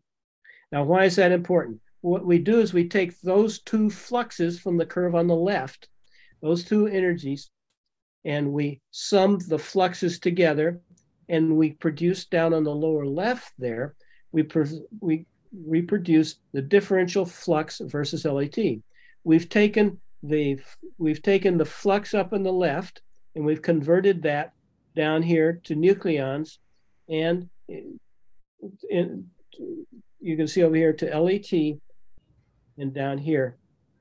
So you've got flux versus LAT now. Okay? Then we go from that curve, then we can then integrate we can then convert that into flux versus iron. Hopefully that makes sense to you. Bottom line is we want to get the flux as a function of LAT. Now, let's go over here and look at some examples. On the upper left, this is the so-called Heinrich or LAT flux for galactic cosmic rays for Z less than 27. And what we've done here is that's the flux versus LAT down the bottom. And I want you increase the shielding, grams per square centimeter. You can see even if you go up to 100 grams per square centimeter, you're not making a huge difference in the shielding. Whereas if you go down below to the solar proton event, if you were to just go to 10 grams per square centimeter, you made huge differences in the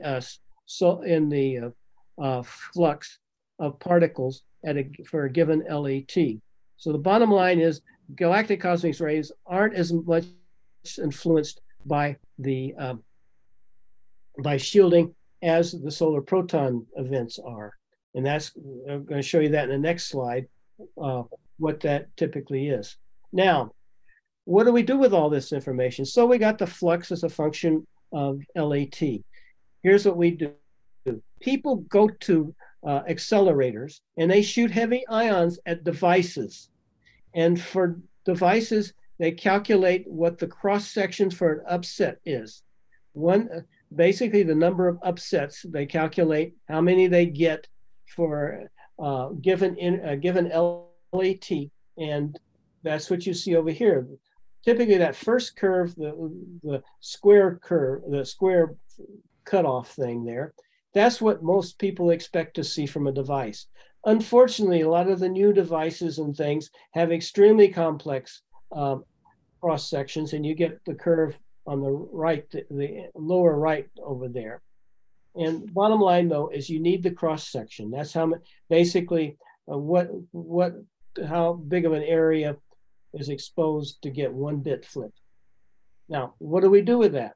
Well, we go down there, and remember, LAT is MeV centimeters squared per milligram. And we have then the cross section. And so what we're going to do is we take the flux, which is over on the left over here. You can see that on the left over here. You take that and you put that in here. And flux is per square centimeter. So flux versus LAT, put that in there. We multiply flux times the cross-sectional area, and we get the number of hits per number of upsets for that device.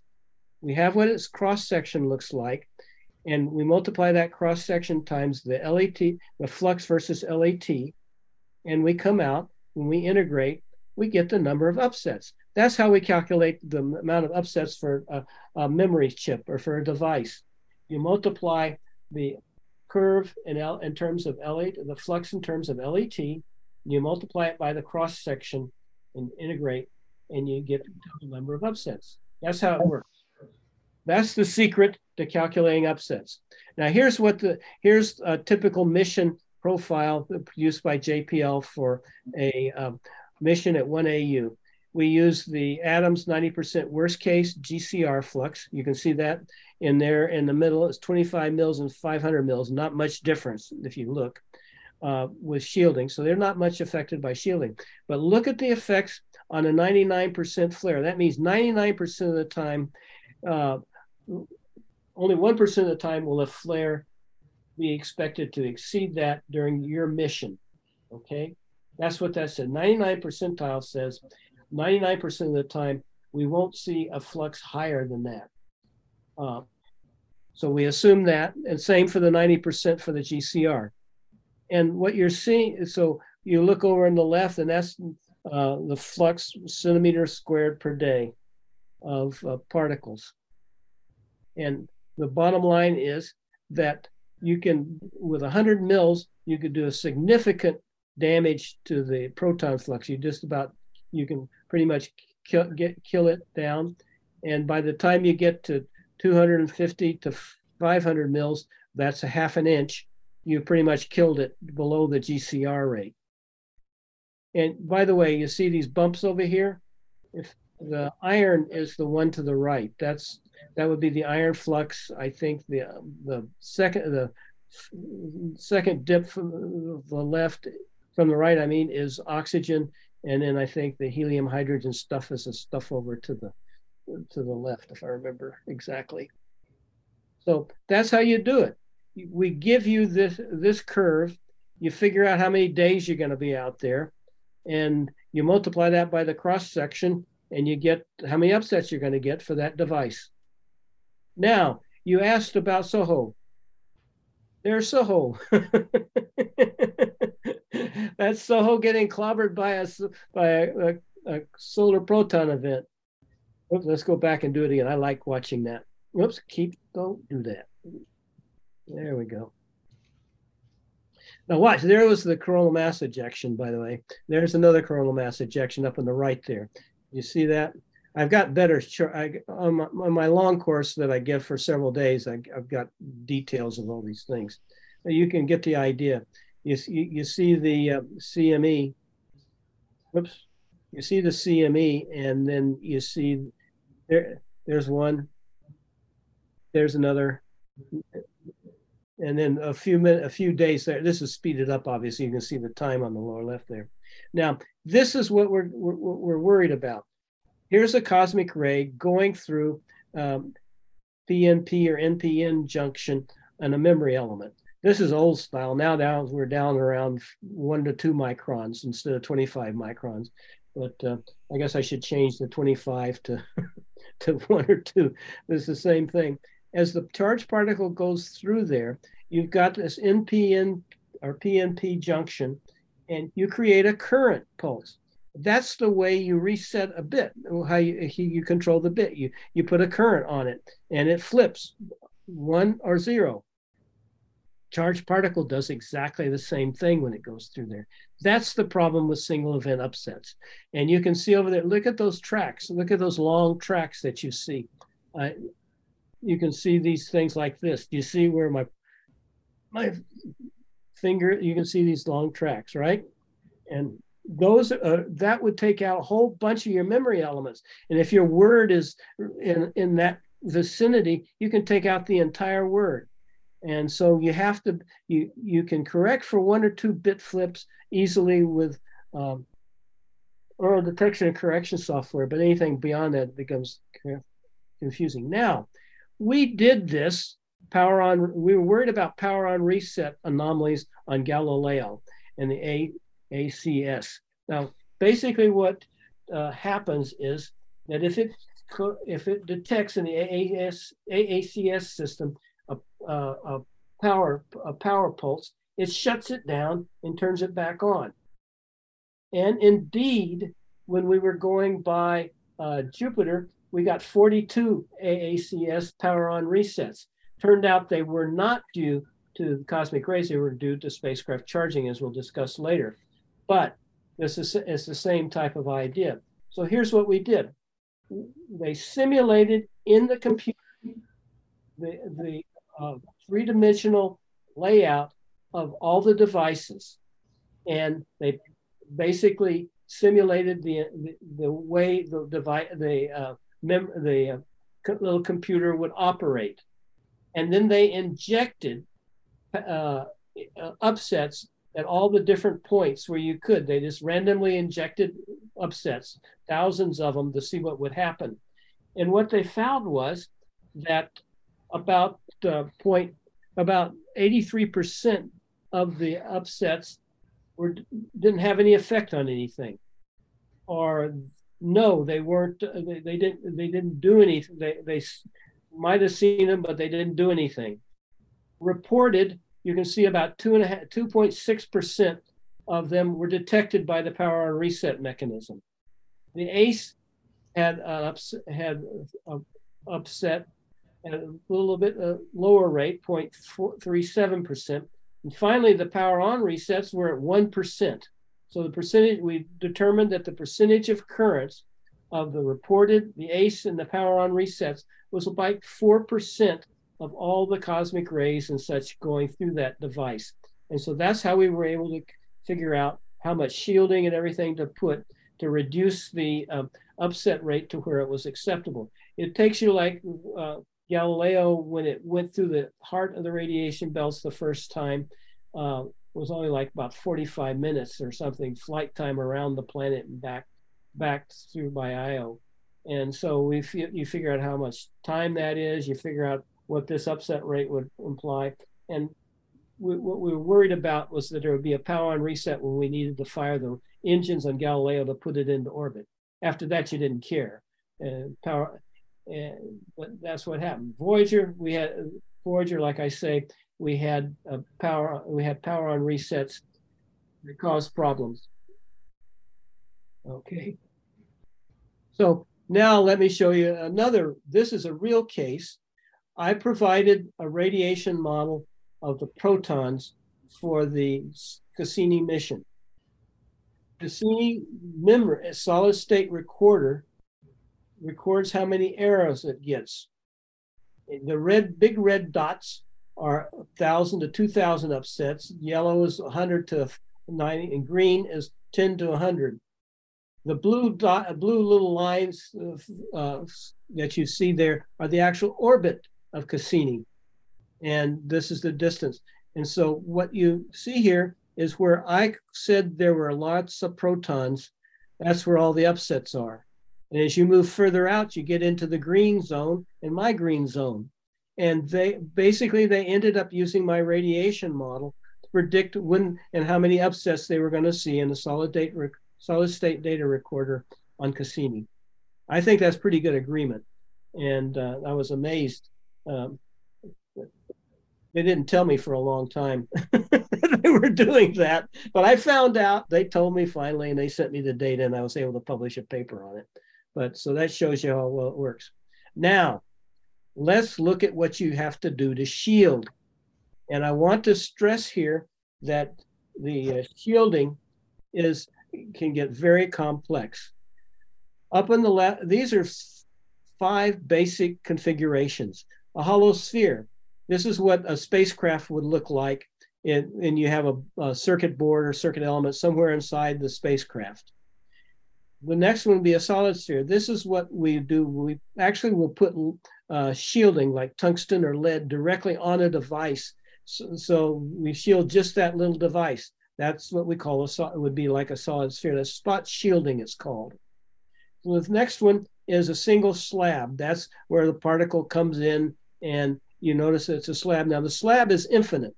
So what happens here is as you go increasing angles, you get to infinite angle. You get to basically 0 degree angle. You've got infinite shielding because you're going right through the sideways through the shield. But here, the maximum flux is right as shown, but as you increase the angle, the shielding has a massive effect on the flux. So the sphere, solid sphere, the particle comes in and it goes directly towards the device or it misses it if it's a proton or a heavy ion. Unfortunately, with an electron, guess what happens? It hits that and it causes a cascade. And that cascade of particles then hits the middle one. Down here with the solid sphere, the cascade is right at the particle, so it can actually be worse. So you have to be very careful when you do spot shielding because of the electrons, not for the ions. The ions, it's fine. It does its job. So if you're trying to shield for electrons, you do something different. Now down here on the single slab, the ions just go through and they hit it or they miss it. But with the electrons, of course, they're shielded with angle. Come over here and you can see that this is for electrons primarily. As the particles come in, they hit a back slab, and those secondary electrons come off and hit your device or particles. And finally, if you have like a solar array, you got stuff coming from both sides, and they call that a double slab, and you get secondaries from everywhere and the primaries coming in. Now let's see what the difference is. You would expect for protons, not much happens with a sphere and a spherical shell. Double slabs and stuff like that are a little more effective because you get that minor angular effect. So slabs, it's pretty much, they're all the same. And for spherical shells, the spherical shells are a little bit worse because you've got stuff coming in all around you. Whereas with the slabs, you've got stuff coming in from the side. Now for electrons though, things are substantially different. The worst one is the solid sphere. There you got all the secondary electrons and stuff right on your device from the particle coming in anywhere in that spot shield. The spherical shell, on the other hand, if you expand the spherical shell, as it gets bigger and bigger, it begins to look like a slab, a double slab, if you include all the secondary particles. So double slab, back slab, and spherical shell tend to approach each other. The double slab down here that we do is that doesn't include secondary, so it's quote unquote on paper more effective. We usually double it so that it looks like the back slab and the double slab. But the bottom line is JPL will assume a spherical shell model, as we consider that very conservative. Spot shields, you have to use a spherical model. Some of the models, as we'll see in a second, assume only a double slab or back slab model. So it depends on which shielding model you're using, what they assume, And there are big differences, as you can see here, factors of 2 or 3 to 4 or 5, depending on which model you assume. And again, for protons, it's no big deal. For electrons, it's a big deal because of all the secondaries produced. Now here shows you some of the effects of these types of calculations that I'm going to show you. This is the Magellan, which was at Venus and therefore wasn't shielded from the solar wind and solar proton events. In 1989, that massive storm caused the solar array current to drop dramatically on its solar rays. And the star scanner, for example, picked up all kinds of upsets on that date, in that 1989 storm. So you can see that there are major effects. Now, fortunately, from this satellite and for the geosynchronous orbit satellites at the Earth during the 1989 storm, within a year, the devices annealed to some degree. This, for example, here's the geosynchronous orbit for that event. And you can see the GOES 5, 6, and 7 went, each flare burst caused the power from the solar rays to go down. At some point, your solar array current drops below what it takes to keep your satellite going, and that's when you lose the satellite. Fortunately, again, about 2 years later, the GOES 5, 6, and 7 solar arrays and annealed. With time, if you heat the device, that ionization that's created in the solar arrays will tend to, or in a device, will tend to drift away, and they actually will self-anneal. That's why at Galileo, it would go in and get irradiated and have real problems with its dosage, come back out, and then after, it sits there for about 4 or 5 months at apogee, and then the thing would restore itself, and then we go back in again, and we were able to last a lot longer than we thought. On the right, by the way, in mils is the dose that was expected from the 1989 storm. Now, to give you just a reference point, a dose of 500 rads, and this is kilorads over here, is enough to kill you. And so be thankful that nobody was in that 89 storm. In fact, the 76 storm, which we talked about, occurred right between the Apollo missions. People were very fortunate that they were not out in the 76 storm. There is, I don't know if you read Michener's book, Space. He describes a case in his thing. The astronauts are on the moon when the 76 storm hits, and he describes them crawling back to the limb and dying as they get to the ladder. Very dramatic. You might want to read that. I have a quick question. On the Juno spacecraft, I know that's in fairly high radiation environment around Jupiter on some of the low passes. Is there any special kind of shielding that they're using for the electronics on it? First of all, both for Galileo and to some extent for Cassini and primarily for Juno, we put all the very sensitive stuff inside a thick box of shielding. So is that just aluminum or any other special? No, tungsten. Oh, tungsten. Wow. Okay.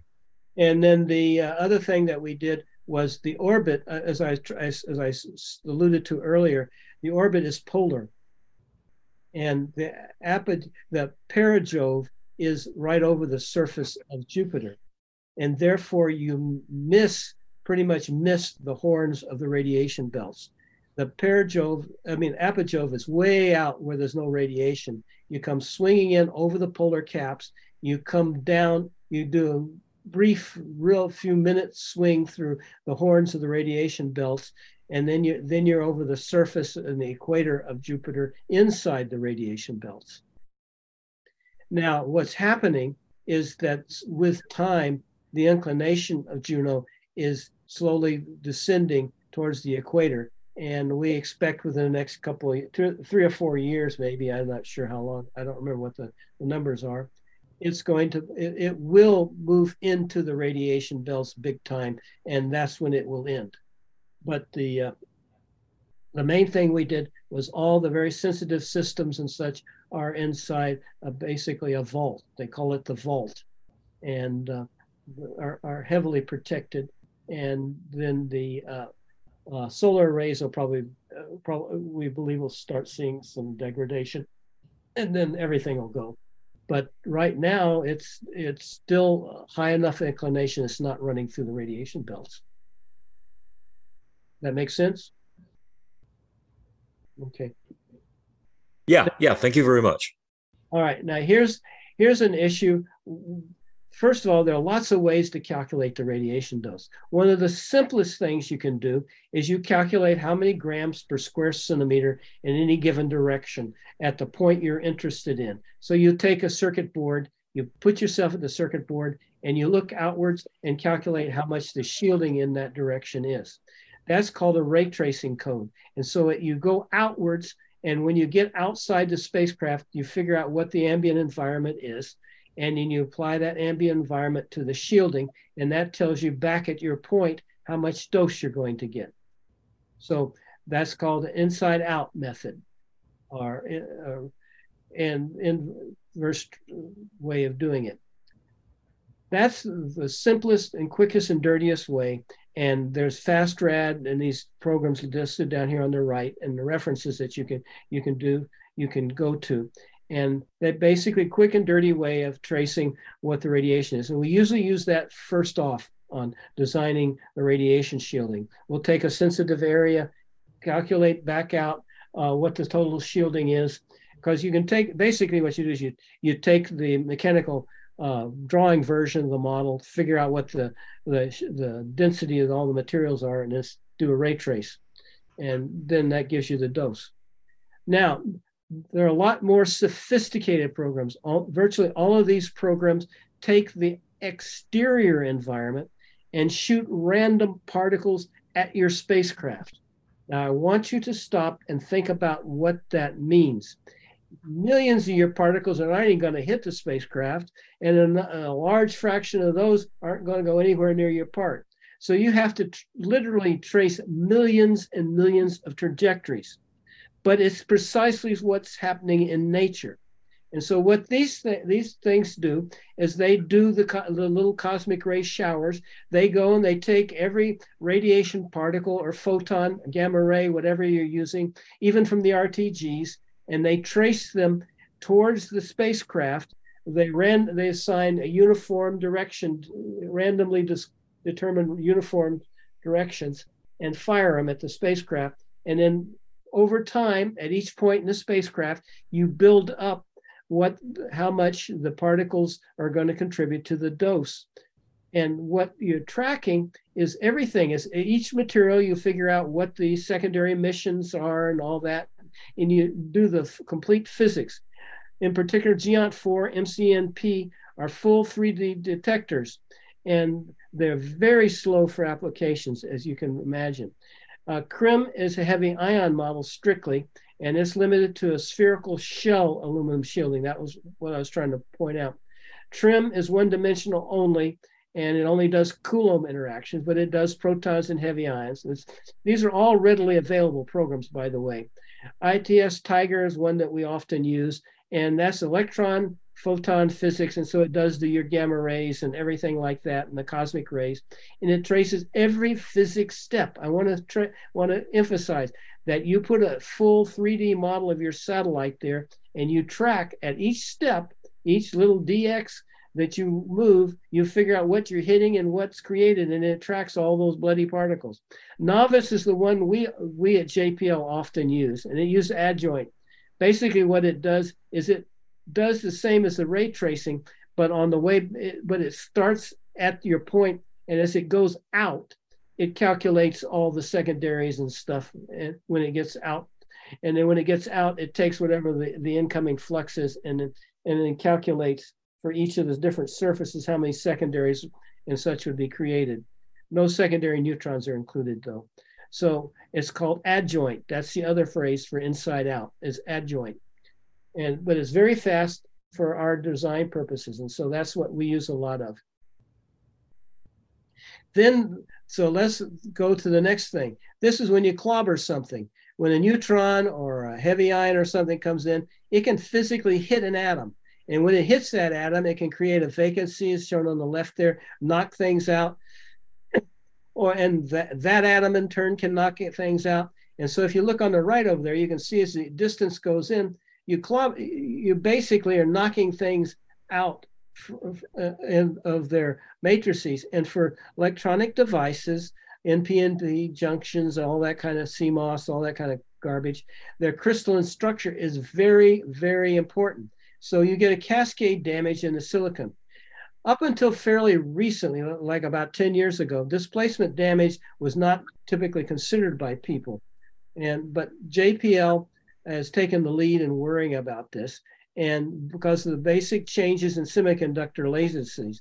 And minority carrier, you can see here, basic changes in semiconductor lattice structures are becoming very important. And particularly they don't affect CMOS particularly, but they do the other new technologies that are coming along. And so, like bipolar devices down here are very sensitive to displacement damage. So displacement damage is one of the other things that we take into account. You can see photonic devices particularly are also affected, and nuclear power sources next to you can have big displacement damage issues. So displacement has become a concern for JPL in particular and for NASA in general.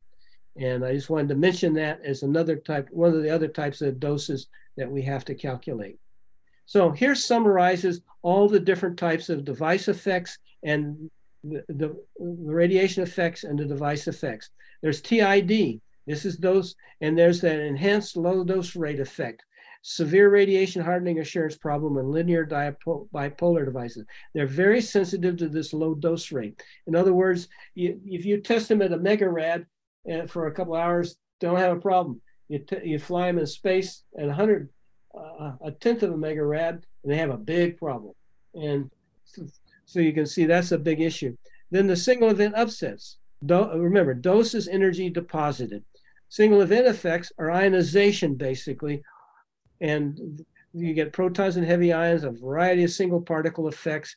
The biggest one is latch up. We really worry about latch up, because it's catastrophic. If you don't shut the device down, it can melt, literally melt. And then the burnout is where you get one transistor basically gets hit, and there's enough energy from that one particle to cause it. The same with gate rupture. That's a hard SU, it's frozen. That's how you lose bits in your memory. And then the single event functionality. This is weird. And that's also down here, single event particle induced transients down at the bottom. What happens is you can hit a device like a PC and it'll go into self-check mode. That's what happened with the, I believe is what happened with the Planetary Society's computers. But you basically send signals. If it hits the right spot, it'll send a signal into the device, and that device may cause it to do something you don't want it to do. And they're seeing more and more of this as devices become much more high density and complex. You basically can trigger instructions. And so that's really a pain. You saw the displacement damage is basically billiard ball collisions. It knocks holes in things, literally. And it can transmute elements too, by the way. One of the big problems is over time, things like Voyager becomes radioactive, the glasses and stuff become radioactive from the cosmic rays. You actually transmute the elements with time, and we have to take that into account. And in fact, we do on Galileo, for example, we went through and figured out which ones would and which ones wouldn't, and changed out glasses and things like that. And finally, there's the microdose. That's the new thing where TID basically puts enough failure in a single little bit that it kills it. So these are some of the effects, and these are the types of radiation that cause them. And I think that summarizes that. Here's to begin to conclude. Here's some Teflon second surface mirror. You can from SCATHA that we flew. You can see with time this absorptance would change dramatically from radiation effects. You can see here on a, I think it was what was it? It was Intelsat 6. You can see the long-term radiation damage causing one of the blankets, the Kapton, I guess it was to Teflon, I guess it was to fail. And you can see how long-term EUV and uh, grads on the surface can cause the dimensions to change. You can see that down in the tedlar on the lower left there. The tensile strength, transmission, reflectance. You can see this is white paint in the middle down there. At GEO, they did GEO exposure and the white paint turned brown. This is from Meshesnik at Aerospace, so all these samples. Now here's a plot I did on the left for Star Wars. What we were interested in was where we were going to put the Star Wars constellation. And if you plot all the latest little CubeSats and all that stuff, you can see for in terms of circular orbit that most of them were below about 1,200 kilometers. Why? Because that's below the radiation belts. And you can see on the right there the dose per day, and only a few satellites. They tried up there. You can see ICO, AMC. I think ICO wasn't launched, but I think the others were. They tried to slip them in a minimum in the radiation belts to get them up there. And then, of course, you have geosynchronous out there. So, and on the right there, you get an idea of what the dose looks like. Polar Earth orbit. Brimstalling, by the way, is all that secondary radiation that you get there.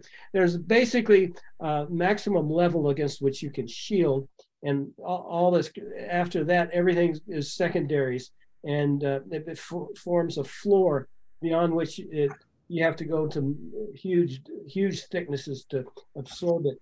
And well, NEO is Middle Earth orbit. That's the worst environment. That's where the GPS and such is. And then GEO, of course, is geosynchronous orbit. You can see the dose, and that's versus thickness down here. And we've done it in mils and grams per square centimeter for you. You can see the typical spacecraft plus boxes approaches 100 mils. That's why we use the 100 mils. And you can see that at polar Earth orbit, it's reduced, but you have to remember, every so often you're going to get these solar proton events that peaks in the solar cycle, and a really strong one like the 76 one can take your satellite out. So on the lower left there, these are the things you can do. You have to define the shield radiation environment. You have to evaluate all your parts, and typically we screen them. JPL has a huge parts database that you can ask them about, and they generally will provide you the data on what radiations they're sensitive to by heavy ion and all that, the single limit upset rates and that stuff. Then you do a worst case circuit analysis. It turns out that circuit analysis is very important because you can put bit flips, as I showed you for Galileo, in there. It has no effect because you're not reading those parts most of the time. Or you can the parts constantly being rewritten, so you don't worry about them. And finally, you need to you figure out what to shield to provide to fit the parts performance requirements that you have. And finally, there are radiation tolerant circuits. These are circuits that, as the parts get dose damage and as their characteristics change, all the parts change in such a way as to correct for the radiation damage. And such circuits do exist, and they're one of the ways that we want to handle things for the interstellar flights and things like that. Besides putting massive amounts of shielding or using vacuum tubes, or as you mentioned before, the magnetic memories. So this is finally just to give you a feel for a Mars mission. This is solar proton event fluences this is a typical mission to Mars and back for a man. And you land on Mars, stay there for a couple of months, and you come back to Earth. And it's about a 2-year mission. The thing I want to point out to you is that when you calculate out that mission for the solar proton event doses, you can see that if you want to keep the dose below 100 rads, you have to go out to well over an inch of shielding. Maybe you're talking about inches of shielding to protect the astronauts. Now, one of the things they propose doing is putting bags of changeable water bags where you move them around, and when there's a solar proton event, you push all the water out to the front to the sides. By the way, this stuff is basically 4 pi steradian radiation. But so you push it out, and then you move it back to where you need to use it. And anyway, you move the shielding around is the bottom line.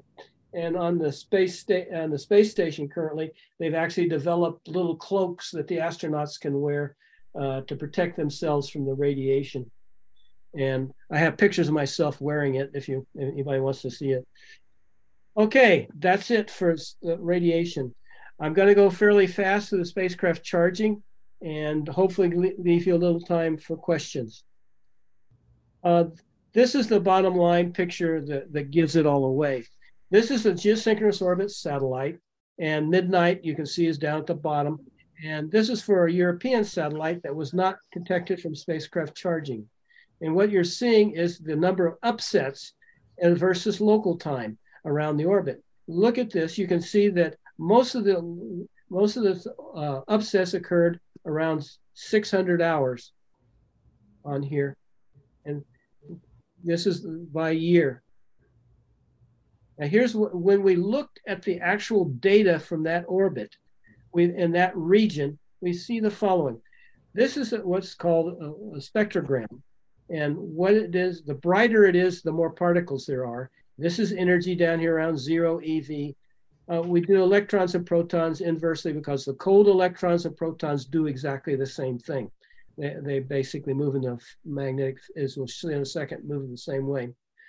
However, there was a geomagnetic activity here as shown by this. This is a Maxwell-Boltzmann distribution. These are photoelectrons down here. These are things coming off the surface.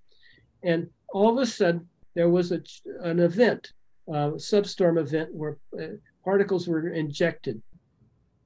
This is the lowest energy ions.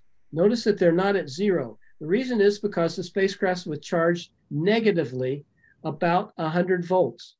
And because it was charged 100 volts negative, it was sucking the ions in, the protons in at about 100 volts. And as you go along here, you can see that when the plasma ejection occurred, the spacecraft went to 1,000 volts negative and sucked the protons in. The high energy protons up here around 10,000, they don't see that voltage. But when you get over here, suddenly the spacecraft became negatively charged to 10,000 volts negative. At that point, the electrons were repelled. All the electrons were repelled. They just disappeared. And the ions, the cold ions, are accelerated up to 10,000 eV and hit the spacecraft. And then you come out, this is because you're in eclipse. Turns out that you went into solar eclipse at this point, and the photoelectrons, which we'll see balance the charge on the spacecraft, went away. And the spacecraft was in the Earth's shadow, and suddenly there were no photoelectrons, and the spacecraft had nothing to balance, and it charged. That's the basic process. Now here's what we're looking at. If you look down on the Earth and towards the sun to the left, when you have a geomagnetic storm, particles are injected from the tail of the Earth. That is, the electric field of the Earth is intensified by the solar wind, and particles are V cross B, moving in the V cross B field, but they see this electron, dawn to dusk electric field, and that causes the particles to diverge. And in particular, you see the really cold electrons and ions going around towards dawn and around the dusk. The high energy protons, however, go to the left, and the high energy go clockwise, and the high energy electrons, however, go counterclockwise. And it's that pulse of ultra high energy electrons, typically around anywhere from 20 to 100 keV electrons, goes around towards dawn. And it's that intense pulse of electrons that cause spacecraft surface charging. Well, let's see if I can explain surface charging to you. Basically, if you put a satellite in a plasma, the plasma itself is made up of roughly equal numbers of electrons and ions. And what happens is the electrons and ions come in and they catch on the surface of the satellite. Sunlight shines on the spacecraft, and reflects photoelectrons. The photoelectrons are about, oh, anywhere from a few EV to 20 EV, typically peaking around 3 or 4 EV, like a Maxwellian-like distribution. And they come off the satellite. And they're like nanoamps per square centimeter. Doesn't sound like much. But when you integrate over a lot of square centimeters of a satellite, that becomes a lot. The electrons and protons are, electrons, for example, are about 10 to 100 times lower than that.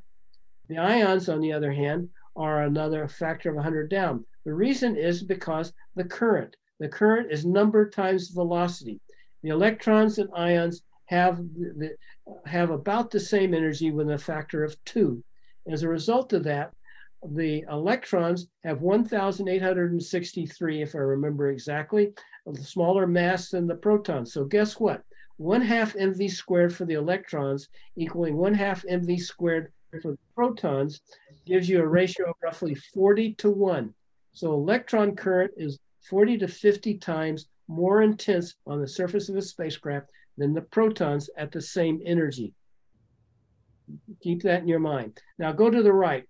On the right, this is just a laboratory experiment. If we take a plate and immerse it in a plasma, and plasmas typically are considered to be neutral, even number of electrons and ions, because they suck them in from somewhere.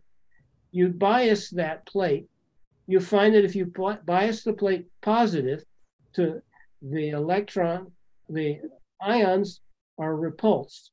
And so their current goes to 0. That's the little dotted line there. Whereas the electrons are sucked into the plate. And you can see, as you go to the right, you can see that the balance current, the third equation down there, the straight line, you can see that as the current approaches the electron current to the surface. And so the electrons basically are sucked in. If you go to the left, look what happens. Initially, the electrons start to come down, the ions are sucked in, and at some point, you get to the point where the electron and ion currents are equal, and that gives you the balance, that point where the voltage is, where the two currents are equal, that's where the satellite will float, or the plate will float. And when you get 0 current to the satellite, if it goes either way, if one current is sucked in, then the thing will charge up to that opposite sign. In other words, if we have protons, if we have positive surface, it's going to suck in electrons, and until they balance out and repel protons, and vice versa. So where current balance occurs, that's where the voltage of the satellite will float. It's like a probe. Because if you go either way, you're going to repel one species and absorb more of the other species. And so the satellite is driven towards current balance. In the case of sunlight, the photoelectron current is so much higher than anything else that typical satellite floats at about 5 volts, maybe even 10 volts positive. Whereas when you put it in a shadow, it's going to balance primarily with whatever the mean energy of the electrons are. That's surface charging. Here's the actual detailed equations, and I'll show you how that works in just a second. Current balance is given by the total current to the satellite is the incoming electrons minus the incoming ions, the outgoing secondary electrons, those electrons that bounce off the surface, secondary ions that produce secondary electrons, that's the SI, those are electrons coming back out. There are backscattered electrons that basically bounce off. The secondary electrons, meant to say, are ones that are scattered back, whereas the backscattered ones are the ones that are reflected back, and they come back off. Basically, the secondary electrons come off with a low energy spectrum, whereas the backscattered electrons come off with a almost the same energy they went in. And then finally, the photoelectrons. So that's current balance. That has to hold. Then in any volume of space, you have to have Poisson's equation. I'm not going to go into it, but you have to have that. And then you have to solve for the time-dependent Boltzmann equation. Those three equations are how you solve for current balance and spacecraft charging. Now, here's the trick. Turns out that if you have a surface immersed in a plasma, like a triode or a diode or anything, a diode, for example, and you bias the thing positive, you suck electrons towards the positive node. Now, what happens is as the electrons go towards the positive node, they shield the electrons from the electric field behind them. In other words, the electrons to the right don't see as much of an electric field as the ones that go right up to the surface.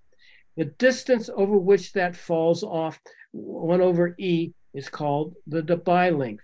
In other words, it's the shielding distance. If you go 1 or 2 Debye lengths, you don't see the electric field on a surface in a plasma. It's shielded because the charged particles of one sign have been sucked in and they shield the other ones from it. But over that region, that Debye length, you can have charge imbalance. And that's where spacecraft charging comes from. I'm not going to go into the solution at this point. In the longer course, I usually do. But you can see down there, the potential falls off. The Q falls off as 1 over R minus R to the lambda D. And normally, a point charge would fall off as Q over R, but the E to the minus R over lambda D is the Debye length effect. So Debye length, when you have a dense plasma, becomes very important. Only within the Debye length can you have charging. Now, the other extreme is you don't have very many particles. That's what happens at geosynchronous orbit. Ionosphere, you have the Debye length issue. At geosynchronous orbit, you have the opposite. There's not enough protons and electrons to do much. They don't shield each other. So look at the left, you can see your satellite. There's a characteristic distance at which a particle will impact, that's attracted to the satellite will impact it. That's called the impact parameter. Basically, if you look at that lower curve down there, the RI, it's the distance at which a particle which doesn't see the electric field, as it falls into the electric field, will just touch the satellite. That's the tangent there where it's touching to the satellite. That distance is called the impact parameter. Anything inside that distance will, electron, if it's positively charged, or a proton if it's negatively charged, will strike the satellite. It'll be sucked into the satellite and contribute a current. So you can work that distance out on the right. Energy conservation, 1/2 mv squared out in space is equal to 1/2 mv squared over 2 times the potential drop. Likewise, the angular momentum, the RI, basically, MRI has to be MRS VR over there. And so you take those two equations, you can solve them, and you can figure out what the impact parameter is. The impact parameter is proportional to the radius of the satellite times the potential on the satellite over the kinetic energy, and square root of that. And that's derived from those other two equations. So the current density of the satellite is basically I over 4 pi rs squared. You have what you know what I is. It's it's basically J naught divided by the surface area at the satellite. And so then you multiply that by the focusing factor on the right. That's the 1,2 QVRS. And so you get what the current increase as a function of potential is to the satellite. This is called the thick sheath orbit limited current solution.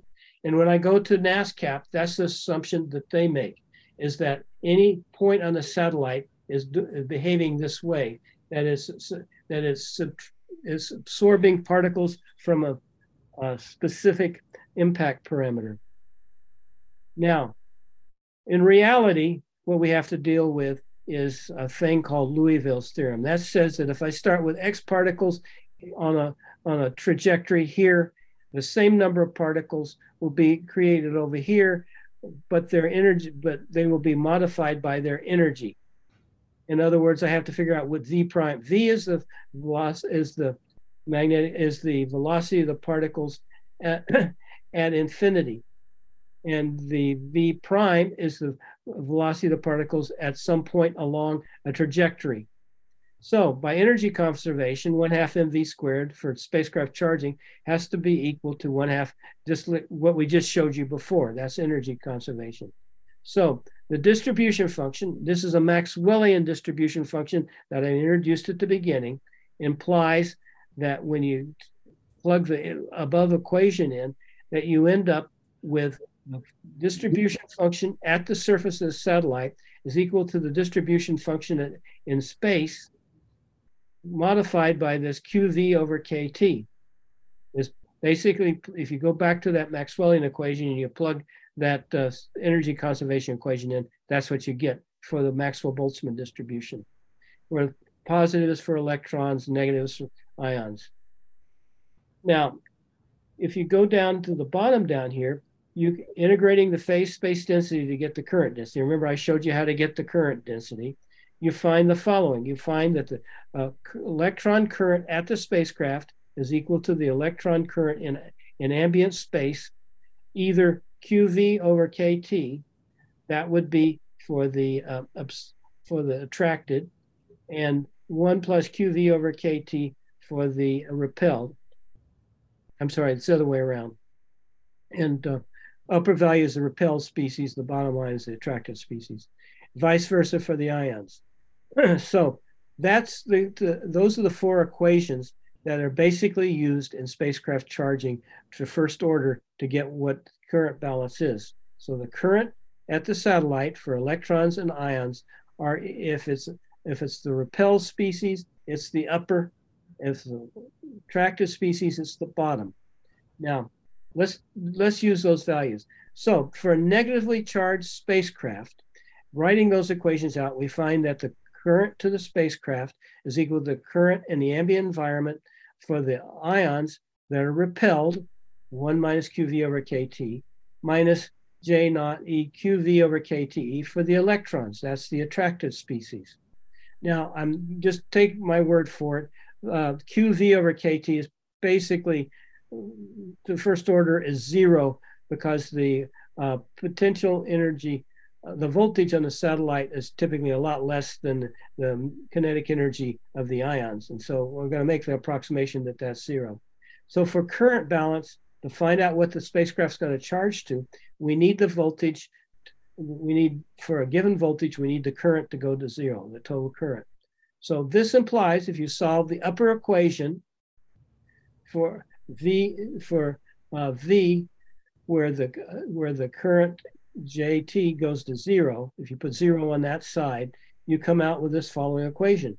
What that says is that the voltage on the satellite is roughly proportional to the kinetic energy of the electrons times the log of the current of the ratio of the electron to ion current in the ambient medium. Now, I'm going to show you the data that supports that. I'm going to tell you that the JE over JI in the ambient medium is often the dominant term, but I'm going to show you what it looks like. This is just for to show that the temperature works. This is a satellite potential in eclipse as observed. That's the observed potential. And this is the observed temperature of the ambient electrons. This is Maxwell-Boltzmann fits to those for the T average and TRMS values that I used for the ATS-5 and ATS-6 satellites. As you can see, there's a pronounced agreement with temperature versus potential. Now, the fact that it doesn't go through 0 is because you have all these secondary particles and things like that.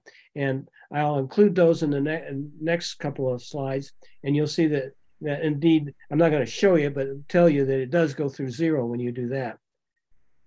So you come over here. What I did was I looked at number of eclipse passages. That is, you remember that original plot I showed you, that spectrogram. You remember that all of a sudden the potential changed as the spacecraft went into darkness. As it goes into darkness, that's what's plotted along the time in minutes. That's the current that was observed. That's the potential that was observed as they went into eclipse and then came out of eclipse for the different satellites for different eclipse passages. dots, open dots, are the observed. The black dots are my predicted, using all the different terms and all the different features. So I think I did a pretty good job. I published a paper on this showing that you can accurately predict the potential of a satellite that goes in and out of eclipse. And notice what the potentials are. They're up to as much as 10,000 voltage. That's on a surface on that spacecraft can charge to 10,000 volts.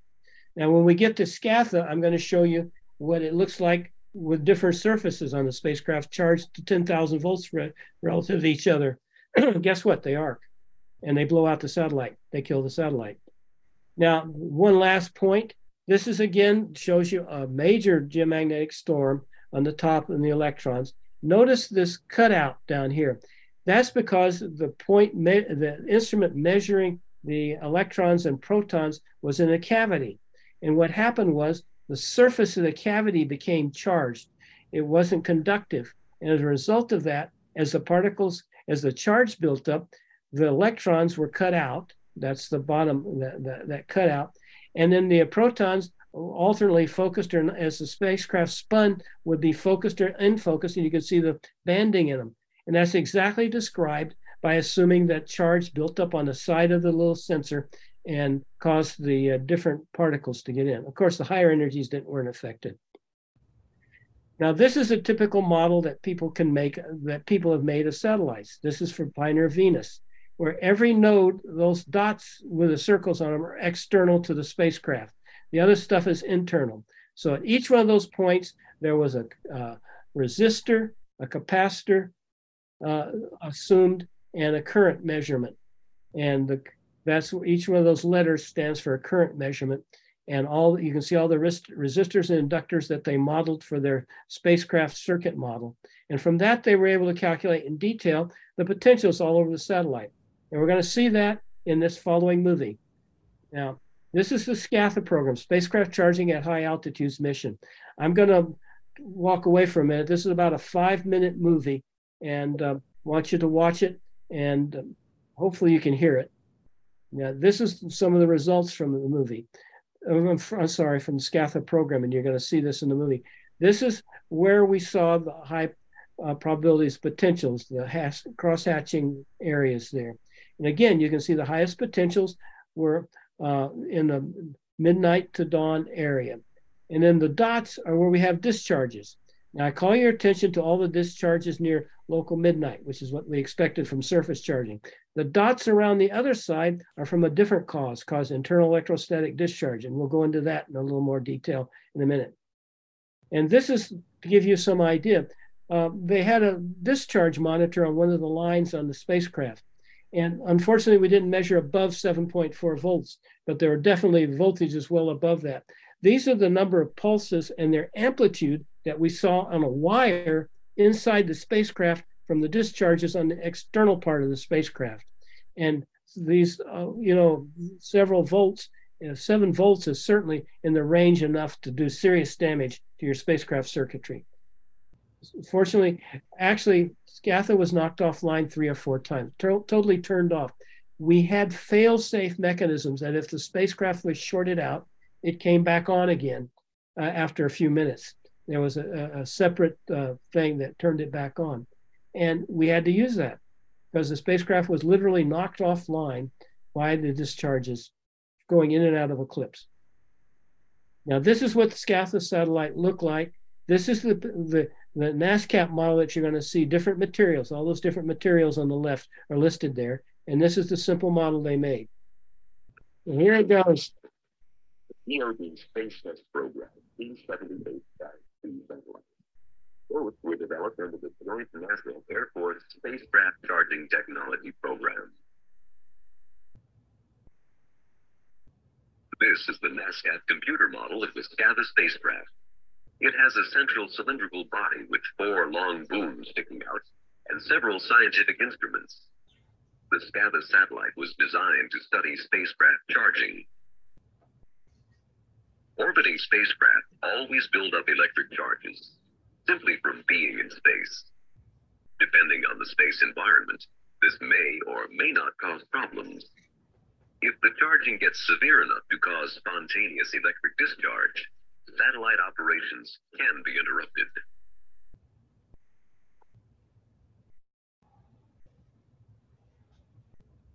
A spacecraft is surrounded by electric and magnetic fields, and it is constantly bombarded from all directions by charged space particles. These space particles, electrons and ions, shower the entire spacecraft's surface. At certain locations, SCAVA has particle detectors to count the incoming particles. SCAVA also carries particle emitters, field sensing devices, and material charging monitors. The particle detector illustrated here can rotate to sense particles from various directions. It is these particles landing on the spacecraft that cause spacecraft charging. In a quiet environment, such as this, charging problems are minimal. But in an extreme environment, the ions and electrons become much more energetic and can cause costly discharges.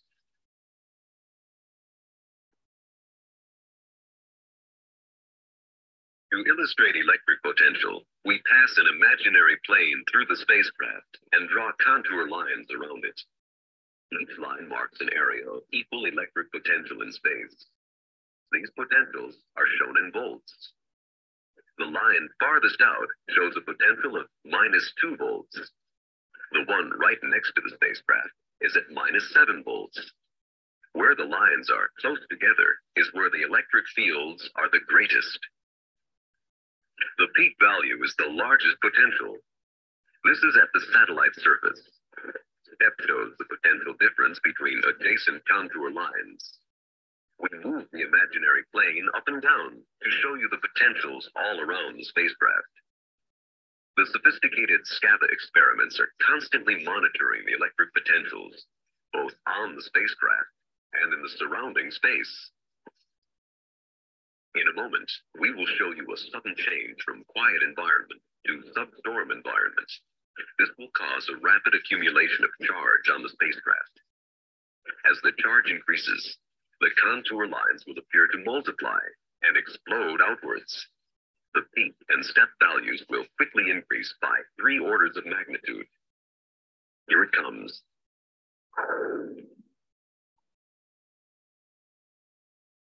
During the substorm, charging occurs in 2 separate phases. In the first phase, potentials increase suddenly to several thousand volts. But in this phase, the contours still have the same shape. They follow the boom outlines, and no discharge occurs.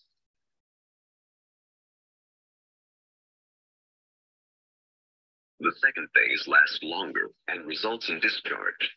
Let's go in for a look.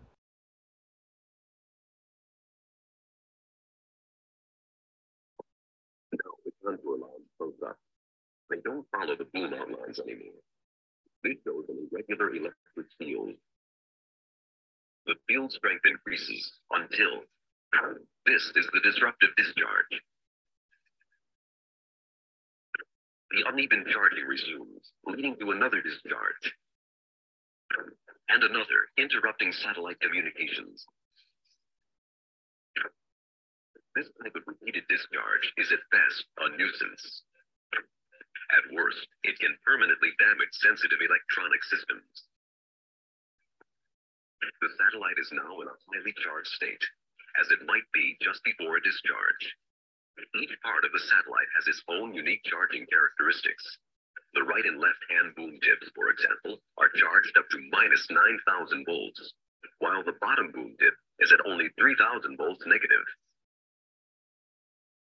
The physics of this complicated process would be impossible to understand without high-speed computers and the advanced programming techniques of NASCAP.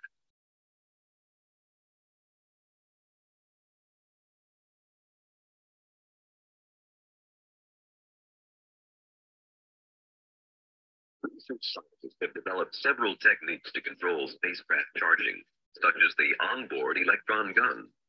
With this device, negative charge is simply shot out into space, which makes the spacecraft potential more positive. At first,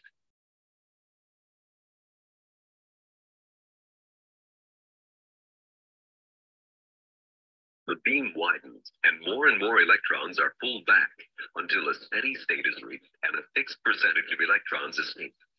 The returning electrons form a cloud around the spacecraft, once again changing the spacecraft environment.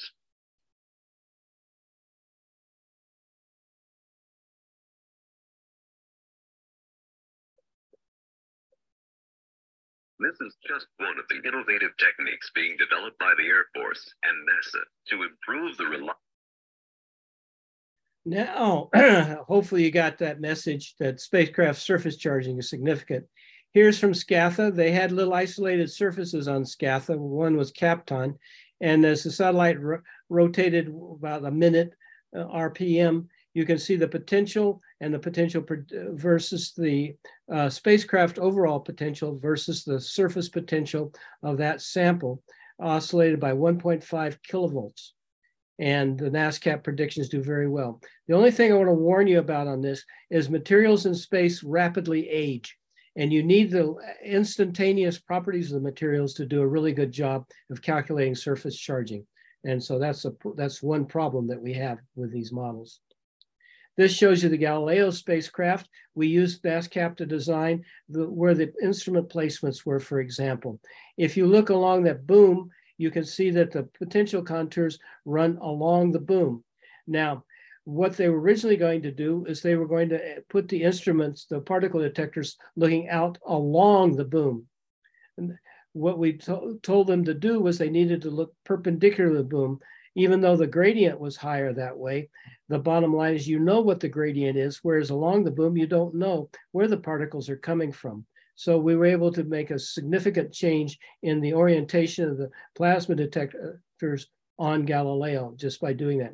You can see the other high level areas where the contours are very high, where we expected high levels of charging, and we took that into account in the design. This is what it looks like when you have an arc discharge on the surface of a spacecraft. There's the arc discharge on Mylar, and then you can see it being blown up to where it's 10 microns across on the right. And you can see it does significant surface change. This is the peak current, for example, from some tests that we ran with a specimen area. Depending on the larger the area, the bigger the current peak, as you can imagine. It's like a funnel. The bigger the area, the more current comes in from the farther out. And it funnels down to the middle of the funnel. So it's like rain.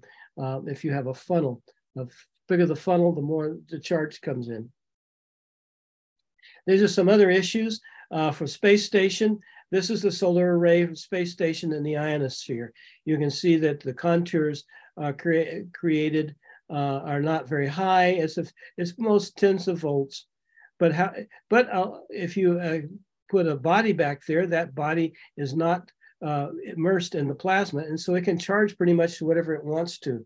For example, if you put Aurora Borealis on a near polar orbit, which the space station does, and we do have this problem, you can charge bodies up to several hundred volts in the wake of the big solar arrays. And then if you bias it, for example, doing an experiment or something, there's no control from the ambient environment of that except from the aurora, and you can get very high potentials. Astronauts, for example, can be charged up, and we use a plasma device to flood that region in there with low energy plasma to keep the astronauts from charging up. And so that's one thing that we managed to do on the space station. Even so, it does have weird effects. Here's an actual example of going through the aurora on the DMSP satellite at 800 kilometers. You can see on the left, the current as a function of time is measured by the satellite. And in the bottom line, you can see the charge on the satellite as it went through. The yellow on the right is the picture that the satellite took, showing that it is passing through the auroral arc. And so you're getting up to several hundreds of volts, even on a low altitude satellite like that. This gives you a distribution of the aurora relative to the magnetic axis pole of the Earth. You can see near midnight is where the maximum auroral occurrences are. It's only a few percentage at a time, 1/4%. If you, the red is 1/4% of the time. But even so, the aurora can cause damage. shown here. I was given the problem of figuring out what happened to the JPL Adios Midori satellite. And the first thing I looked at was the aurora. And sure enough, when the satellite, 20 minutes after an aurora occurred, the satellite failed. On the right, you can see the so-called KP index, which measures the geomagnetic activity at the Earth. And you can see where the Midori power drop occurred. So bottom line is geomagnetic activity very clearly wiped out the Midori satellite as it passed through the aurora and caused us a lot of pain. One final feature, I'm not going to go too much into this, but if you take a solar array and you have little wires between the solar arrays that are not coated, what you find is you scan across the surface up to about 100 volts, you see whatever the voltage is at that wire. And it goes basically stays around 0 till you go over the little wire, and then it goes bangs back and forth. And for negative voltages, that's ions are attracted. So you see that on the right. For positive voltage, electrons are attracted. But if you go over about 300 volts, something very strange happens. It turns out that electrons, when they come in, knock out a cloud of particles. And that cloud of particles shorts out the surface, and you get what's called snapover. The whole surface, if it's negative, if it's positively charged, looks like it's negative. And it looks like it's one conductive surface. On the other hand, for protons, you start to get arcing at 300 or 400 volts between the little wire and the surface. So you're damned if you do and damned if you don't. This is what that arcing looks like. This is a European Eureka solar array panel that was brought back. Anyway, this is a guideline for you. This is a chart we've developed that tells you as a function of latitude for a circular orbit where you're liable to pass through regions of high voltage. The Earth is the worst environment for surface charging in the solar system, and it can get up to as much as 20,000 volts. Some people have claimed 50,000 volts. And you can see basically this is the aurora extending down to, this is the latitude. Basically what you do is plot your orbit in terms of altitude and latitude on this plot, and you can tell when you're going to run into high voltages. So this is a tool that you can use to determine space surface charging. Now to test for it, we have an arc discharge. We use the one on the left, the one on the right's the official arc. We use the one at JPL on the left. You walk around the satellite and you arc it and to see if it responds. We did that with Voyager, and by golly, it did. It blew out the computer. So we had to go in and filter it and do all sorts of things. But even so, we had 42 power on resets when we went through the internal radiation belts at Jupiter, which we'll see in a moment. So IESD, this is the final thing we're going to do, and I'll try to get this done. And well, it looks like I'm not going to make 4 o'clock, sorry. It should be only about 10 or 15 more minutes. If you look at the number of anomalies on satellites as recorded by Aerospace Corporation, you'll see that the vast majority of those are caused by a process called internal electrostatic discharge, IESD, up on the left over here. Now, I'm going to show you a film of this in just a moment, but what I want to call your attention to is on the chart on the left, which you've seen before, if you put 100 mils of shielding, you can see that electrons of about 1 MeV will penetrate to that depth, whereas it's only about whereas it takes about 30 to 40 MeV of protons. And the flux at 30 to 40 MeV protons is much, much lower than electrons in any case. And so you find happens is, as we discussed before, the electrons build up charge in the interior of the body. I'll show you the sample after the movie's over. On the left, I'm going to show you how you create, it's called a Lichtenberg pattern. These were discovered in the 1700s. And down on the bottom, you can see for the Star Trekker upsets for an aerospace mission, that whenever the electron rate went over a certain the 3 MeV electron peaked, there was a discharge on the spacecraft, the upsets. Those are those little arrows. So what we're going to look at is why do you get that Lichtenberg pattern and what it is. This is what a Lichtenberg pattern is. If you take a slab and you expose it to electrons coming into the screen, it's going to build up a layer of charge in there. And when you hit it, this is what's going to happen. Whoops, didn't click the right spot. All right. That's a Lichtenberg pattern. I'll watch it. It's discharging.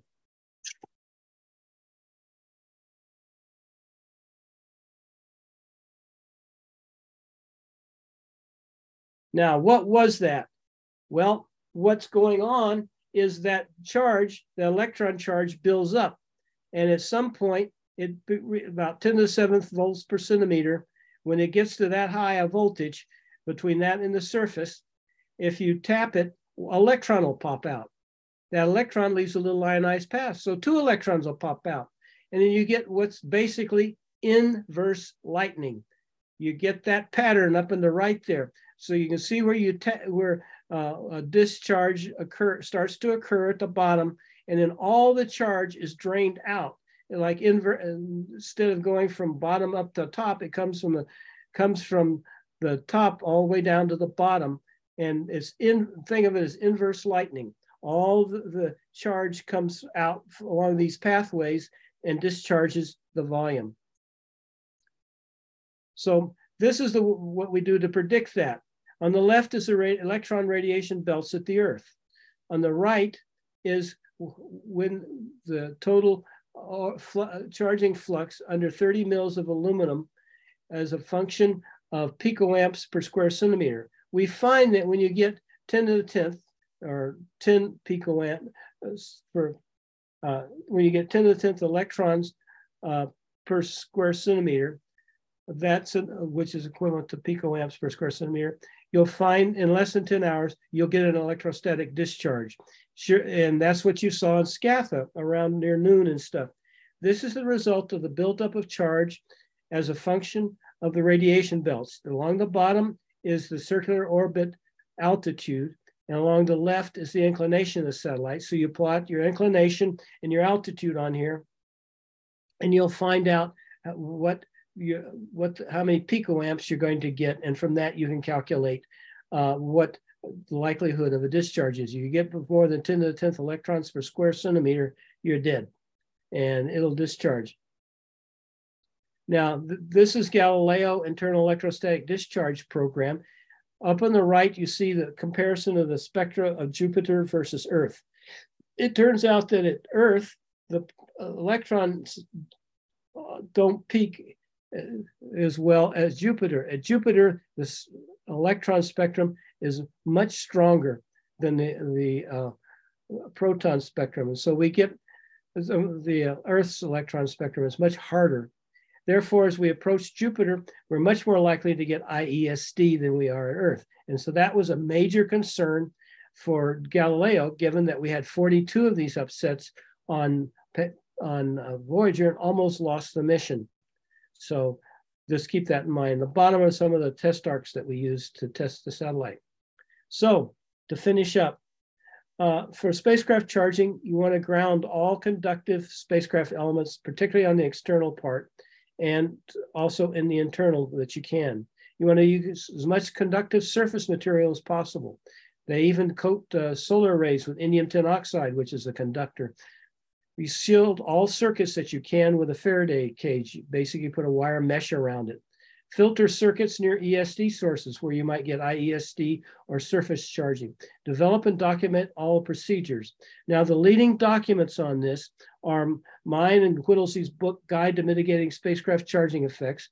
That's available online or available through Amazon. And our latest handbook that they updated the one that Whittlesey and I originally wrote, this version B, is now available at this place down here. It goes into great detail on both of these concepts. These are some of the materials you want to use and don't want to use. On the left are the materials you don't want to use. Fiberglass is terrible. Paints, most white paints are terrible. Mylar, uncoated, is too high. Teflon, too high. Kapton, anyway, you get the idea. Any kind of non-conductive material, including white paints. Black paints are pretty good because you can put carbon in them, and that's conductive. And so you use carbon black, you use yellow, some of the yellow paints are good. Indium tin oxide, as I mentioned, zinc orthanate paint, and iodine. That's it. And I'm going to go real quick through my conclusions. Why do we care? Obviously, environmental effects are really dangerous to your expensive satellites, and many of the effects are still unknown. What do? You design to try to avoid them by using my integrated approach that I mentioned. You build and require adequate testing. We recommend engineering test models, though most people can't afford that. Flight. During flight, you evaluate the effectiveness of your mitigation methods, and you use those results to update everybody's understanding of those effects. Most people won't tell you why their satellite failed, and that's terrible. Then finally, design procedures. Identify the requirements based on the trajectory and requirements. Rate the environments versus the interactions. Identify the design trade-offs and for the most critical environmental concerns. Establish weight, cost, complexity criteria. Optimize the combination design choices. Finally, evaluate the resulting designs. Finally, I recommend flying garlic cloves on your satellite. Okay, that's pretty much it. Here's some for you. Here's some basic books. Most of this, unfortunately, changes in real time, so you'll have to redo it. And that's it. I'm going to stop sharing. And I want to show you this. I don't know if you can see this, but this is a facsimile of a cable. And they shined electrons in from one side. And by the way, this is the way they cure electron cables. They use 1 MeV to 2 MeV electron beams, and they build up charge in the cables, and they can explode while they're sitting on the ground like this. And so it's, I've listened to IEEE meetings where all they did was discuss about don't do it, don't cure your cables using electrons. So that's it. I'm ready for questions. Somebody got a question? Thank you. This is amazing. Yes, I think Tasha raised hand. Tasha, do you want to speak out? Your mic is enabled. Yeah, go ahead. Tell us. Hi, I had a question for your trapped radiation belts diagram, like quite a few slides ago. I was just wondering, maybe you could pull it up real quick, but I have to go back to sharing just a minute. Yeah, sure. But so for the Earth one, there was quite an asymmetry between the left side and the right side. I think it was slide 38. 38. Okay, let me see if I can get there. Yeah, maybe the arrows on your computer keyboard might be fast, but I don't know. Yeah, let's do this. Let's do it this way. Come on, I can do it this way. This one? 38. Oh, maybe it's not updated on my Zoom yet. Is it trapped radiation belts? What is it? Which one is it? Yeah, it is that one, but slide 84 is still showing up on Zoom. I'm sorry. I didn't catch what you said. It is that trapped radiation belt one, but for some reason slide 84 is still showing up on Zoom. Oh, your sharing is paused. Why is it paused? I don't understand. You should be able to just click play, maybe. I'm trying. Participant has enabled closed caption. Who can, let me see, what's this? Let me try stop share again.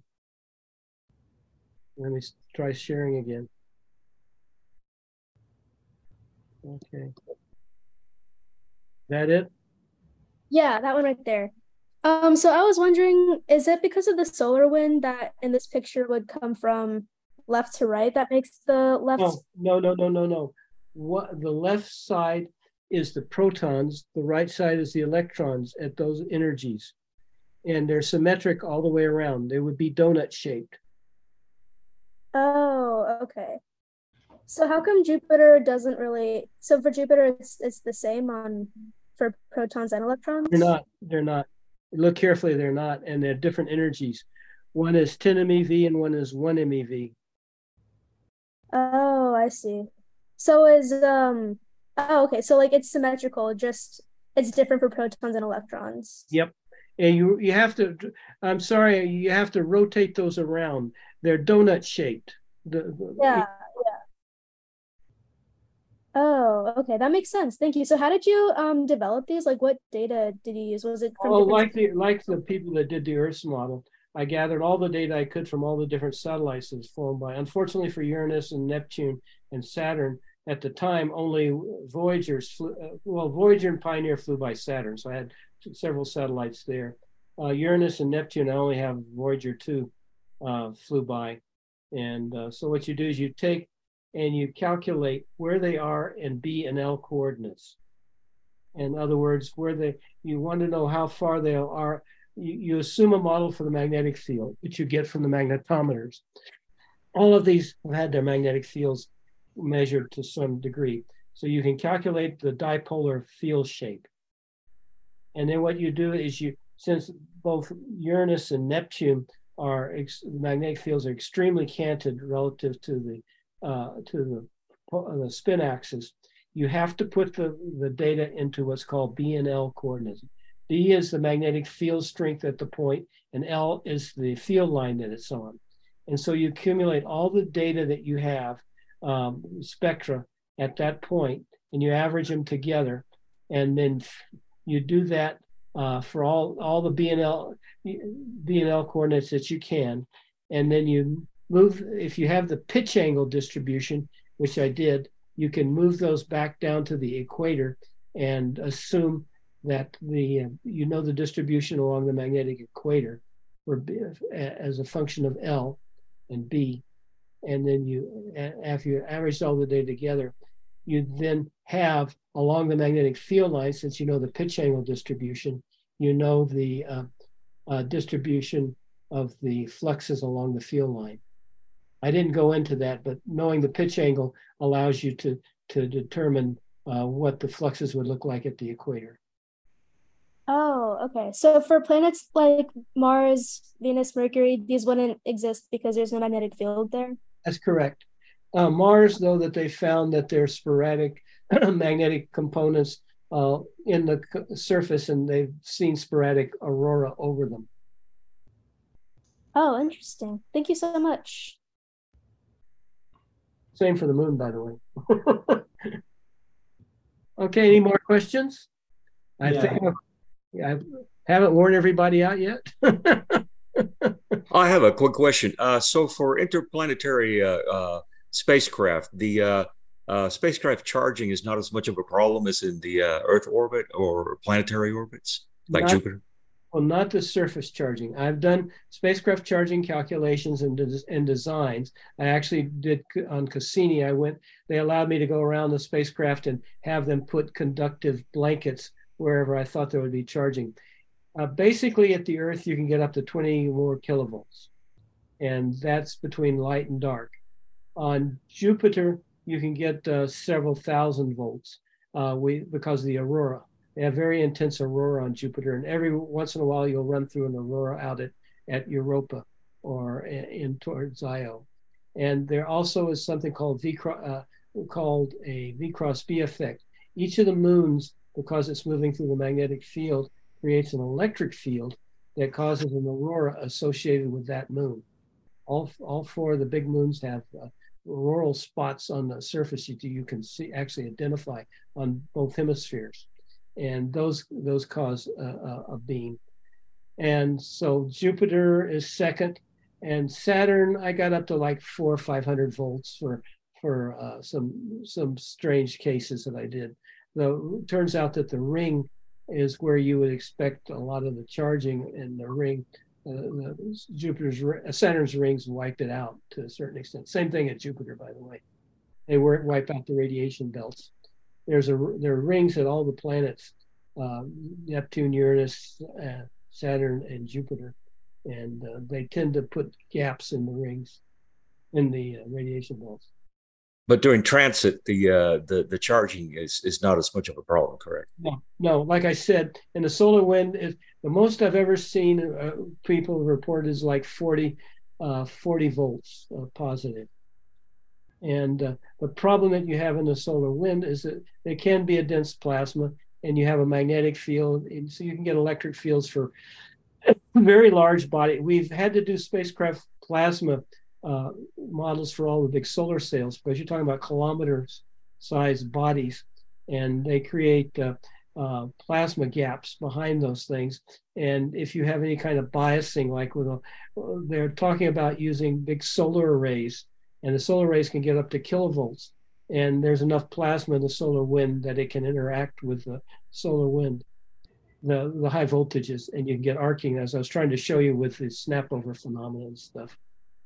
You have to. And with, for example, in the transmitters for some of the spacecraft, the klystrons, which rely on an electron beam that's magnetically focused and accelerated and so forth. Yeah. Does that electrostatic charging on the spacecraft have any impact on those devices, or will a Faraday cage pretty much block that? Worse than that, they cause what's called multipacting.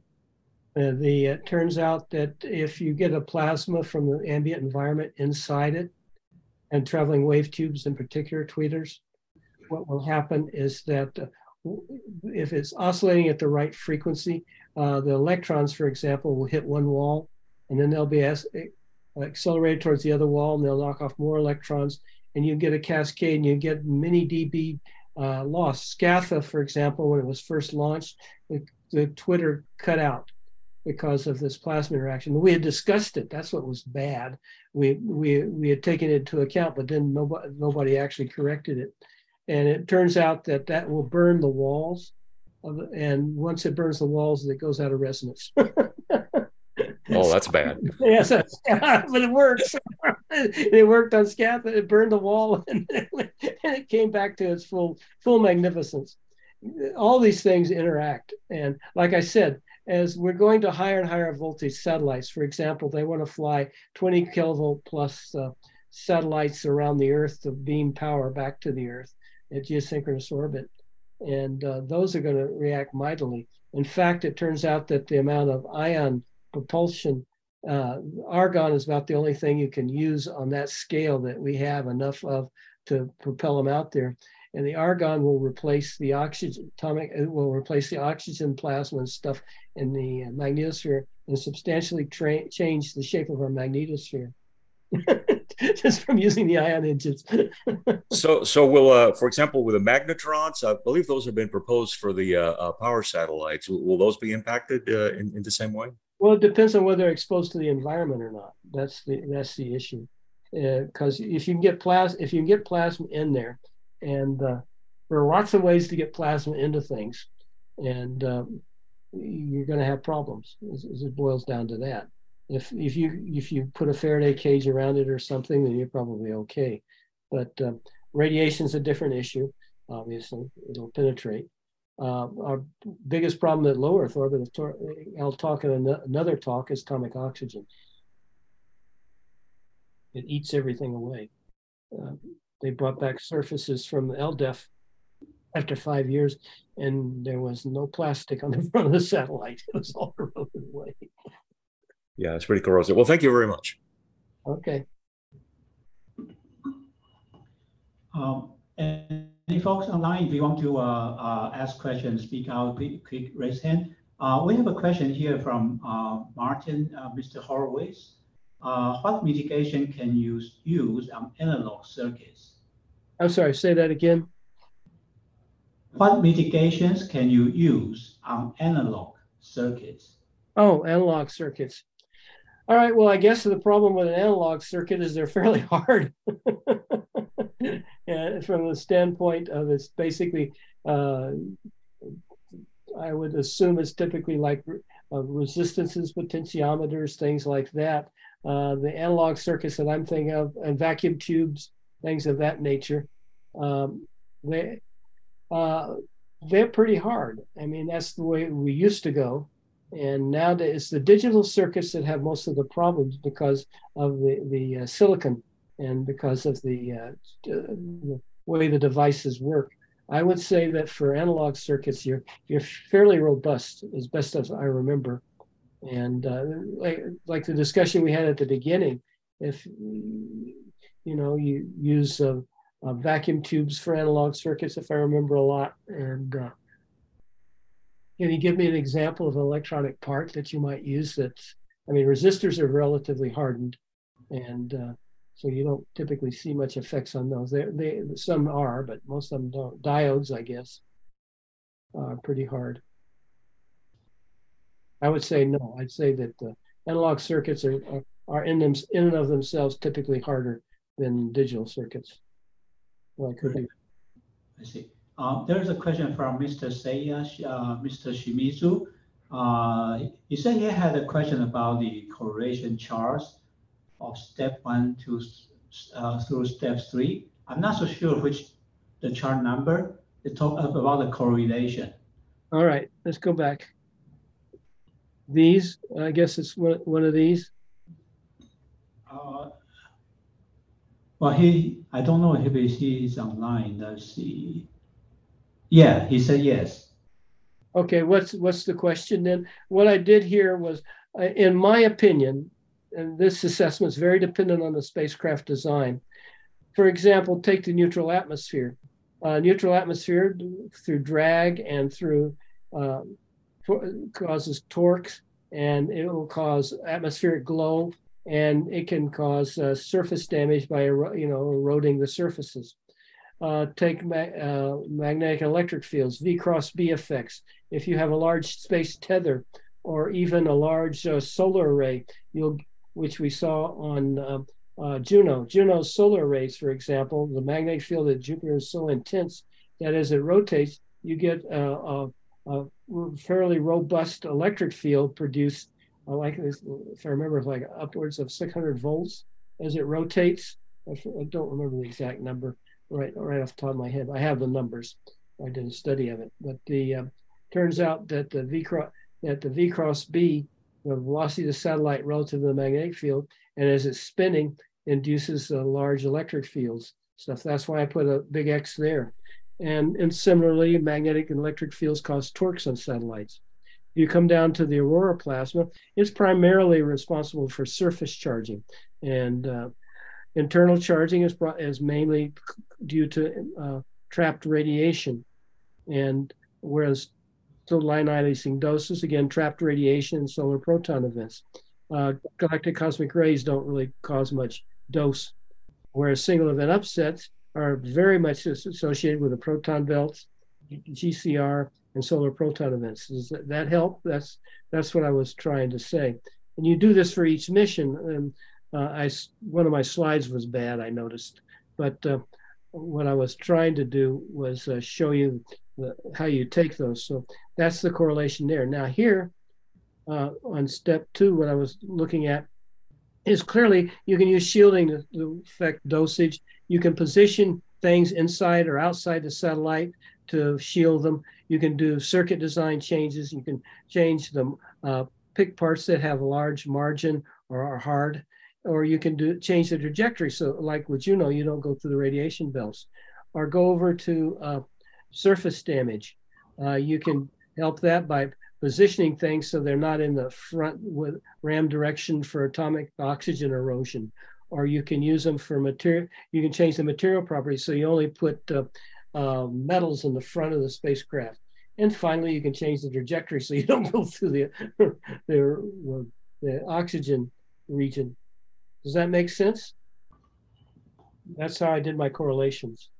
Yeah, he said it makes sense. But he also asked, is there any paper or book he can refer to about these tables? I'm trying to remember. I'm trying to remember where I published them. I think the tables themselves were they were used in specific mission design studies. I don't think I ever published a report per se on them, except trying to think, is it in my book? No, I don't think I put them in the book. So I think what you're getting here is basically they're just tools that I designed, and I use them. I specifically used them on given missions. I like for Solar Probe, I did well, you saw them. I was trying to, for some reason, this is the wrong one. I reduplicated. There's a different plot for that. But anyway, here you can see what I did. I used Europa and Pluto and Solar Probe, and just tried to guess. It's just a tool. It's not meant to be meant to be a report type thing.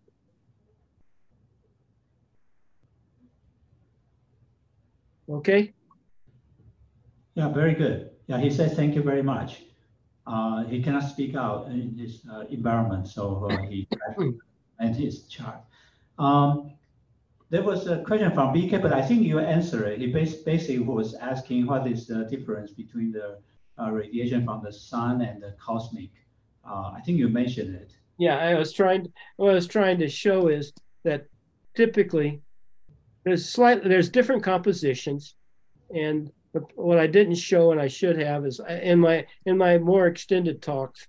What I usually do is I show to the left from about here. Can you see this? Yeah. Yeah. 1AU cosmic ray nuclear species spectrum. Yeah. Can you see my pointer? Yes, ISM GCR. Yeah. If you move to the left from about 100 MeV, actually you can see where the peak is. From here over, it is affected by the solar proton events. They come down like this. In other words, the spectrum is like this. This is the absorbed GCR interstellar, and this is then the and I have the plot to the left. I just didn't show it, and on other plots. And what I was trying to show was, let me see. I was trying to show here is these are actual spectra for 10 MeV, and then you come here, and let's see, where is it? Anyway, that's what I do have the solar proton of it. I didn't include a picture. I'm sorry. I do have plots of the. Ask them if they're interested to have them email me, and I can send them my papers on the solar GCR versus the interplanetary GCR, interstellar.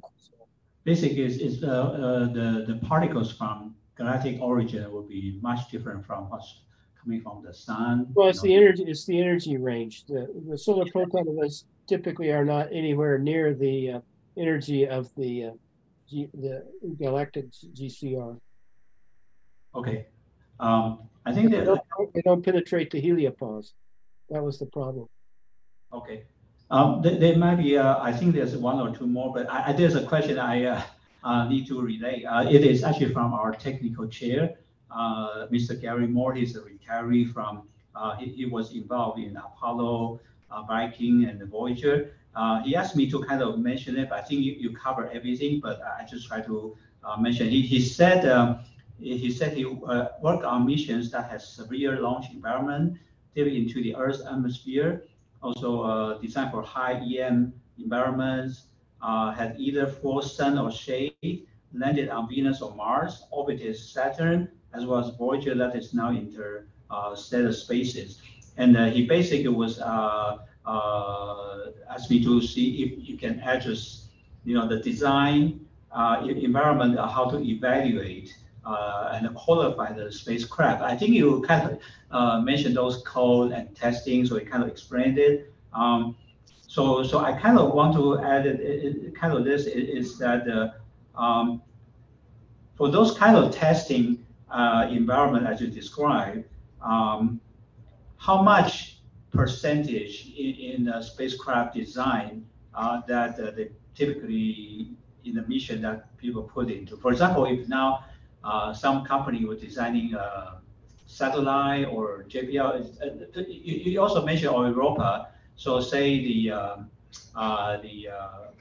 is Europa, the Clipper is the APL project. How much effort do they actually go through all the thorough testing, evaluation, simulation in order to test all the aspects, different angle, different type of proton. Okay, I got the idea. I can explain. First off, the most severe environment of all is the launch environment. Okay, and we at JPL, I mentioned the Galileo mission. They were testing in the launch environment when they over-tested and broke the antenna. And we have big anechoic chambers in which we vibrate and shake the hell out of things. We actually record with big speakers and stuff, the launch environments. I've been involved in lightning strikes on the Apollo, what we do on shake, rattle, and roll. And I mean, in thermal environments, everything is simulated as best you can. If you're flying a $2 billion mission or more, you do everything you can. I mean, Class A and Class B missions are tested till they fall apart, basically. And ideally, we'd like to make an engineering model and test that. But the way of NASA now bidding things, you typically can't include an engineering model. Not know anything about what they did for SCUs and such. I'm sure some of our people probably helped them, but I can't give you specifics. Would the cryogenic temperatures that it operates at, would that have any effect on the sensors in terms of the sensitivity to those? Yeah, worse than that. The spacecraft charging, the IESD is extremely bad because the charges are, the materials become less conductive and such, and this charge is easily stored in the cold stuff. And they had to take a lot of special steps to test at really cold temperatures to see what the conductivity and everything was. And same with radiation dosage effects. If you freeze stuff, the dose effects can be worse because basically, if you warm things up, the charges that are buried in the device will drift away and you anneal.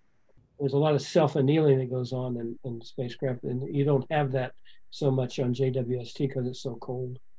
And I guess you knew that they got hit by a big meteor that they weren't expecting, and it did some damage. Fortunately, they were able to correct for it. But right off the bat, they got hit by one. I did measure that environment for Star Wars on the way to the moon with Clementine, but I don't think they used our numbers. Yeah, that was a pretty bad ding on one of the mirrors for the telescope. Yeah, because I mean, it's such incredible pictures that come out from it. I'm just curious why you don't see any of the effects. Well, you get SEU effects for sure, but what you do, I was trying to show you with that picture of Andromeda Galaxy. Even with that one, what they do is they take a picture a little later, and they average like 10 to 20, hundreds of pictures. You average them together, and all those little bits and things go away. That's the simplest thing to do. So it's a matter of stacking a lot of good pictures. Yeah. Oh, okay. You do some form of stacking to get rid of that crap, and it goes away. And of course, as I was trying to tell you, that what we do sometimes is we fly 3 computers, and then they vote. And so you take a picture, and you got 3 different pictures. You compare them, and same as stacking, only it's an instant in time. Thank you. Okay, so Dr. Garrett, you're saying that like JWST, they actually put a major effort try to study project. So they're probably also doing the study over there. Well, I did a lot on that. Okay. Yeah, that's why I only retired in January. I was still working on it through January. Very interesting. That's the most recent. Yeah. And so no, that's the Jovian radiation model. They've had me keep updating that and modifying his stuff with the Juno data and everything like that. As the Juno data comes in, we've been trying to use it. I tried to get particle detectors on there, but they wouldn't do it. But working with APL, some of their instruments and some of the imaging instruments have noise that you can use, that we use to back out some of the spectra at high energies. Okay, I think already touched it. Oh, you're recording again. Okay. I think Bree asked a question. Bree, can you speak up? Yes. Hi, Dr. Garrett. I was interested to get that $2 document that you were talking about that AIAA wouldn't print, and maybe if I could also email you regarding like papers, if you had an email or something, I might be able to contact. Well, I think Ken has my email. Okay. Okay. Okay. I will let him discreetly distribute it. I don't want to put it up on the screen or anything. Okay. Yeah, that's right. Well, maybe I could talk to him after. I had another question. So I wanted to see the slide you put towards the end. You put two references, and I was trying to write them down, but it went by really fast. Well, I think he's recorded all this, so you should be able to stop. Okay, when he posted, I guess. Yes. Okay. It will be posted tonight or tomorrow. And the problem with the references is they are dated. I haven't updated. I've taught this for a number of years, 2 or 3 times a year at JPL and all the NASA facilities and stuff. And then several organizations have copied every one of my slides. So you will have a shot at seeing them again. Okay. And then also, I was wondering, you talked about certain like erosions of the front materials of spacecraft, and then I was wondering, you specifically mentioned metals, but does glass also erode like similarly? And yeah. No, but now that's going to be my next talk. Okay. Oh, okay. But yeah, basically when you bring surfaces below 800 kilometers, everything is oxygen erosion is dominant issue, and it's a real mess. What you find is that the back of the satellite's all crudted up, all kinds of outgassing and stuff like that. And the front is pristine, clean metal and glass. Glass is pretty impervious, and some metals like silver and cesium, if I remember. I think cesium is included, but silver will go right away. And they like to use silver for solar array things. I got in a big argument with the Japanese on that Midori thing because turns out that they used silver wiring. Silver is a very good conductor, so they like to use that for the solar array wiring. And it will actually be eaten away because silver forms a tarnish, and that tarnish flakes off. Oh, interesting. And then also for the kind of like when you're talking about the electronic, the heavy ions, especially, I believe the heavy ions, what we were concerned with regarding the displacement damage. Yes. So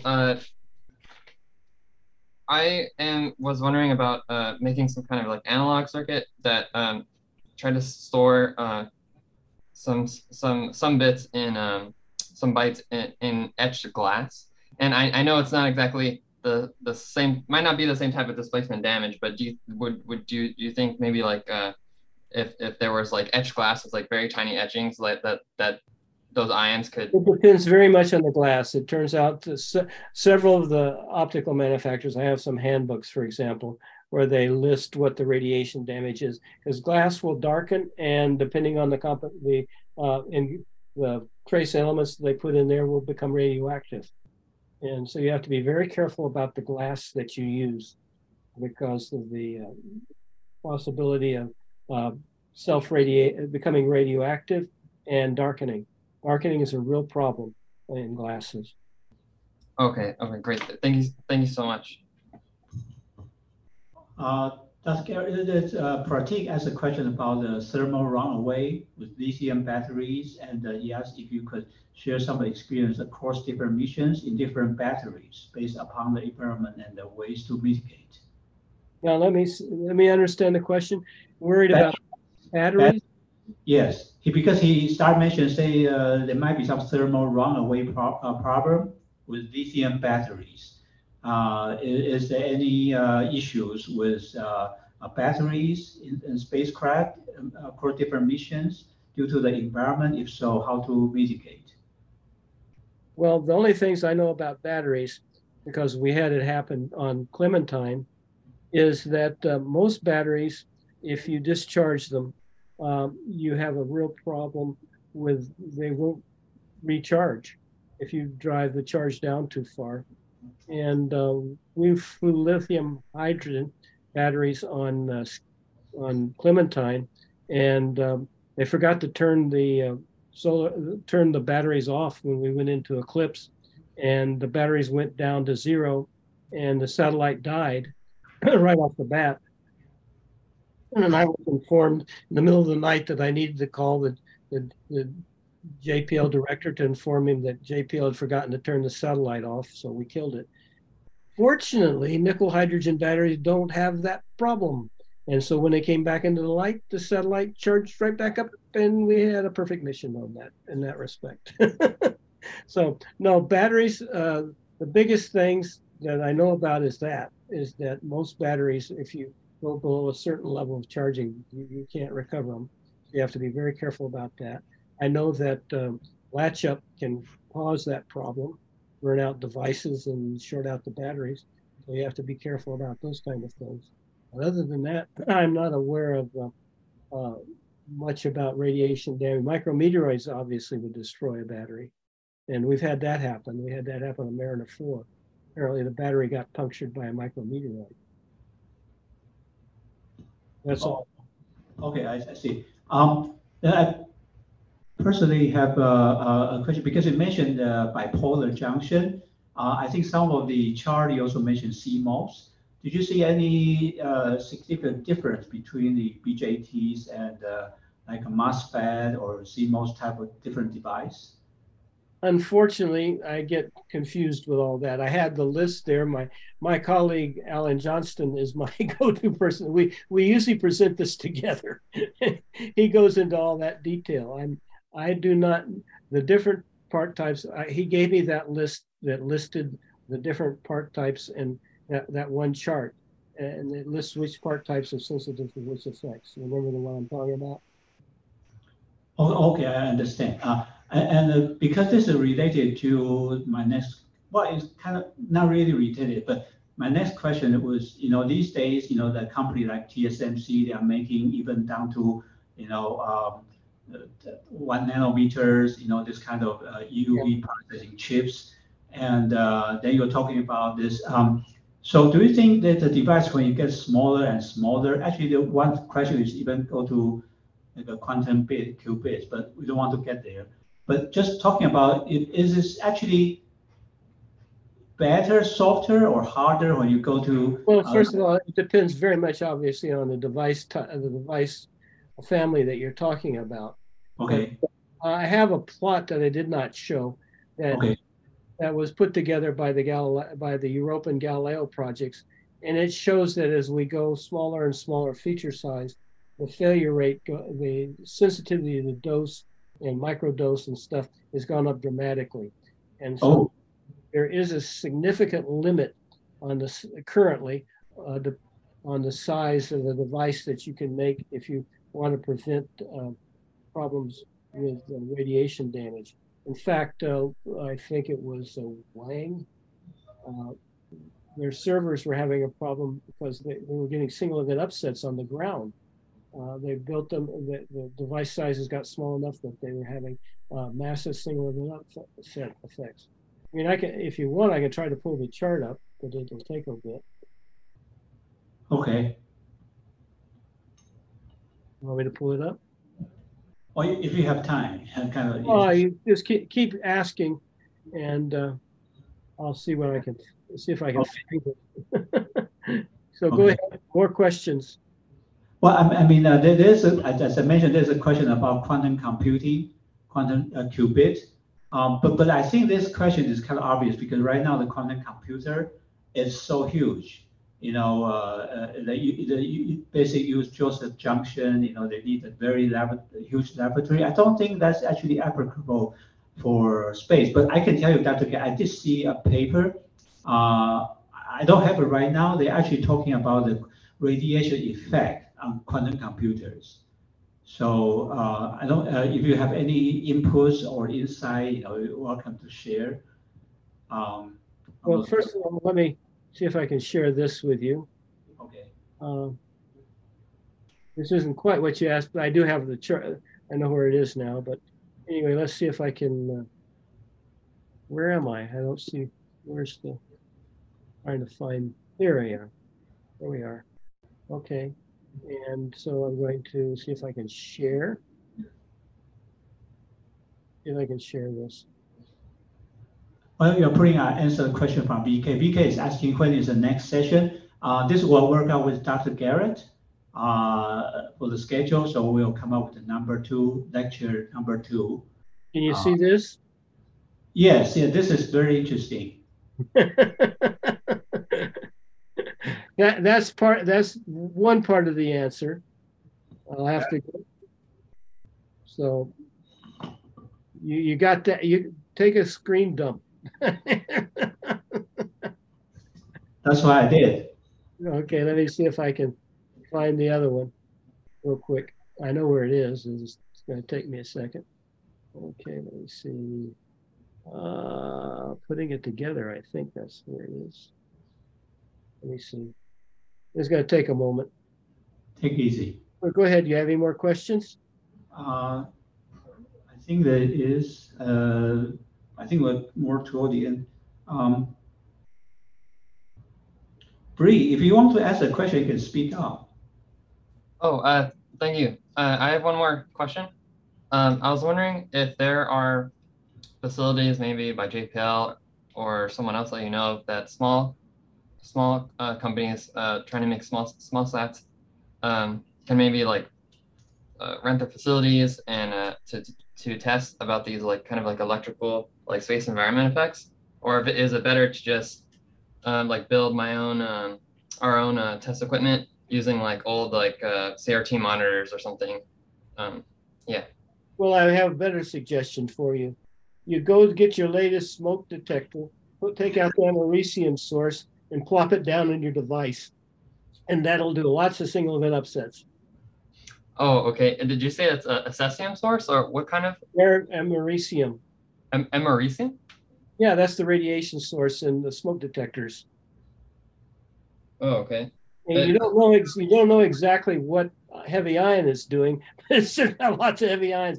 And I was always taught that's an easy thing to do. Just be very careful in what you do. But you lay that right on top of the device and it'll flip like hell.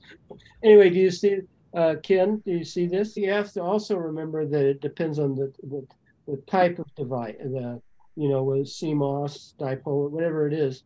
You have to look very carefully. Some of them don't have become radiation hardened as you make them smaller. Others become much more, as we saw, become much more sensitive. So it has to be tested. The bottom line is you have to test. That's all you can do, and or you can just fly it and see what happens. And that's the cheapest answer. Of course, then you run the risk of failure. But that's life. I mean, that's unfortunately that's what this business is all about. The big thing is people. You don't want to endanger your people, so you make everything redundant.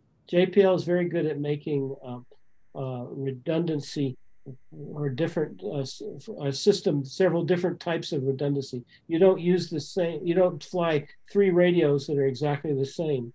You fly different ways of communicating. And you do functional redundancy rather than part redundancy.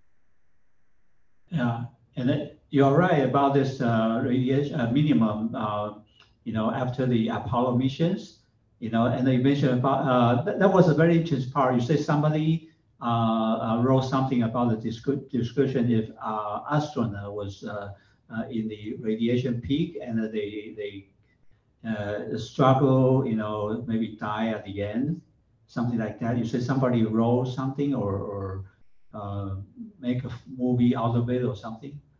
Yeah, well, what I was trying to get at is you need after every flight, you need to actively report all the different problems you had, all the different successes you had, and a lot of industry will not do that. They don't want you to know why their satellite failed. They don't want you to know what success they got. The Tin Whiskers is an excellent example of that, where there was a lot of confusion over device failures, and they thought it was spacecraft charging. It turned out it was simply the tin that you use in the solder grows in the electric field, and it goes from positive to negative, whatever it is, and shorts things out. Wires up to, I think, a half an inch long, and just strange things. You have to test all this stuff. Okay. So do you think, in the semiconductor, other than just, the lithography and making it, there is also a packaging process. Do you think this packaging might help or kind of a little bit for the radiation process? Well, I have some stories I'll tell you privately, but the bottom line is the process of making these things, rad hard parts in particular, is not what it seems. And putting satellites together is not what it seems. No satellite is put together by the way they were told to put it together. All satellites, whether it's the stitching of the thermal blankets to the soldering of a part, each one is unique to the person who did it, and that satellite is unique to that facility at that moment in time. And it's unless you build lots of them in a line like they do with SpaceX, you're not going to get repeatability. JPL satellites are all handmade, and I mean literally handmade, and that makes them extremely useful and valuable, but it also means that replicating them is not quite as straightforward as you would want. So it's the process that is equally important. And the problem is the process is dependent on people, and people do things they didn't tell you about. I'll give you an example on the SCAFA satellite. They put surface samples on there. And when they sewed the blankets on, some of the blanket edges stuck up. And so when the thing spun around in the sun, the shadow, you didn't know where the shadow was exactly because the little edge was sticking up. It would affect things. I have a quick question on the you mentioned earlier about the effect that silver was degraded by the oxygen radicals in low Earth orbit, and that brings to mind now this increasing use of the lead-free solders, which actually includes silver in satellites. Is there the use of the silver? The lead-free solder? I do believe there's a concern about that's been mentioned. But typically the solder is inside. You don't use the solder on the outside. And typically, unless you're making CubeSats. And CubeSats, I don't know what they do. To answer your question, I think that there, at some point, I do remember some discussion. Somebody asked about the silver and the solder. But the biggest problem was the tin and the tin whiskers in the solder. And as they were trying to find substitutes. But beyond that, I don't know. I just know that silver wires, you don't want them on the outside at low altitudes. So satellites are currently being used with the lead-free solder, as far as you know, or do they revert back to it? I have no idea. It's the tin that you don't want in the solder. Well, that's also in the lead solder, but so would be a common problem between the two. It is a common problem, and that's what basically what happens is the tin migrates and it forms little wires of hair. It forms hair on the solder joint, right? In the electric fields. But in terms of substituting the lead out of the solder, that doesn't necessarily impact. I don't know. I've never. You're not aware of that. Okay.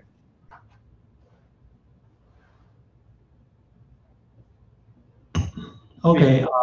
Personally, I have tons more questions. This is very exciting, but because the library is closing, we need some time to wrap up here. So any further question online? Yeah, would you do me a favor and save the chat and send it to me? Okay, I will do. Will do. Definitely, yes.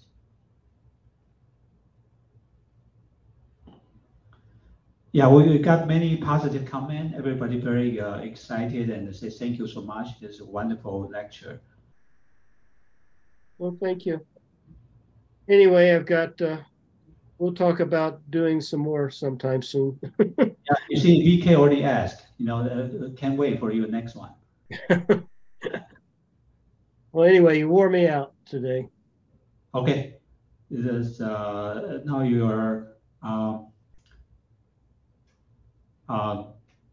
Hopefully, you are not.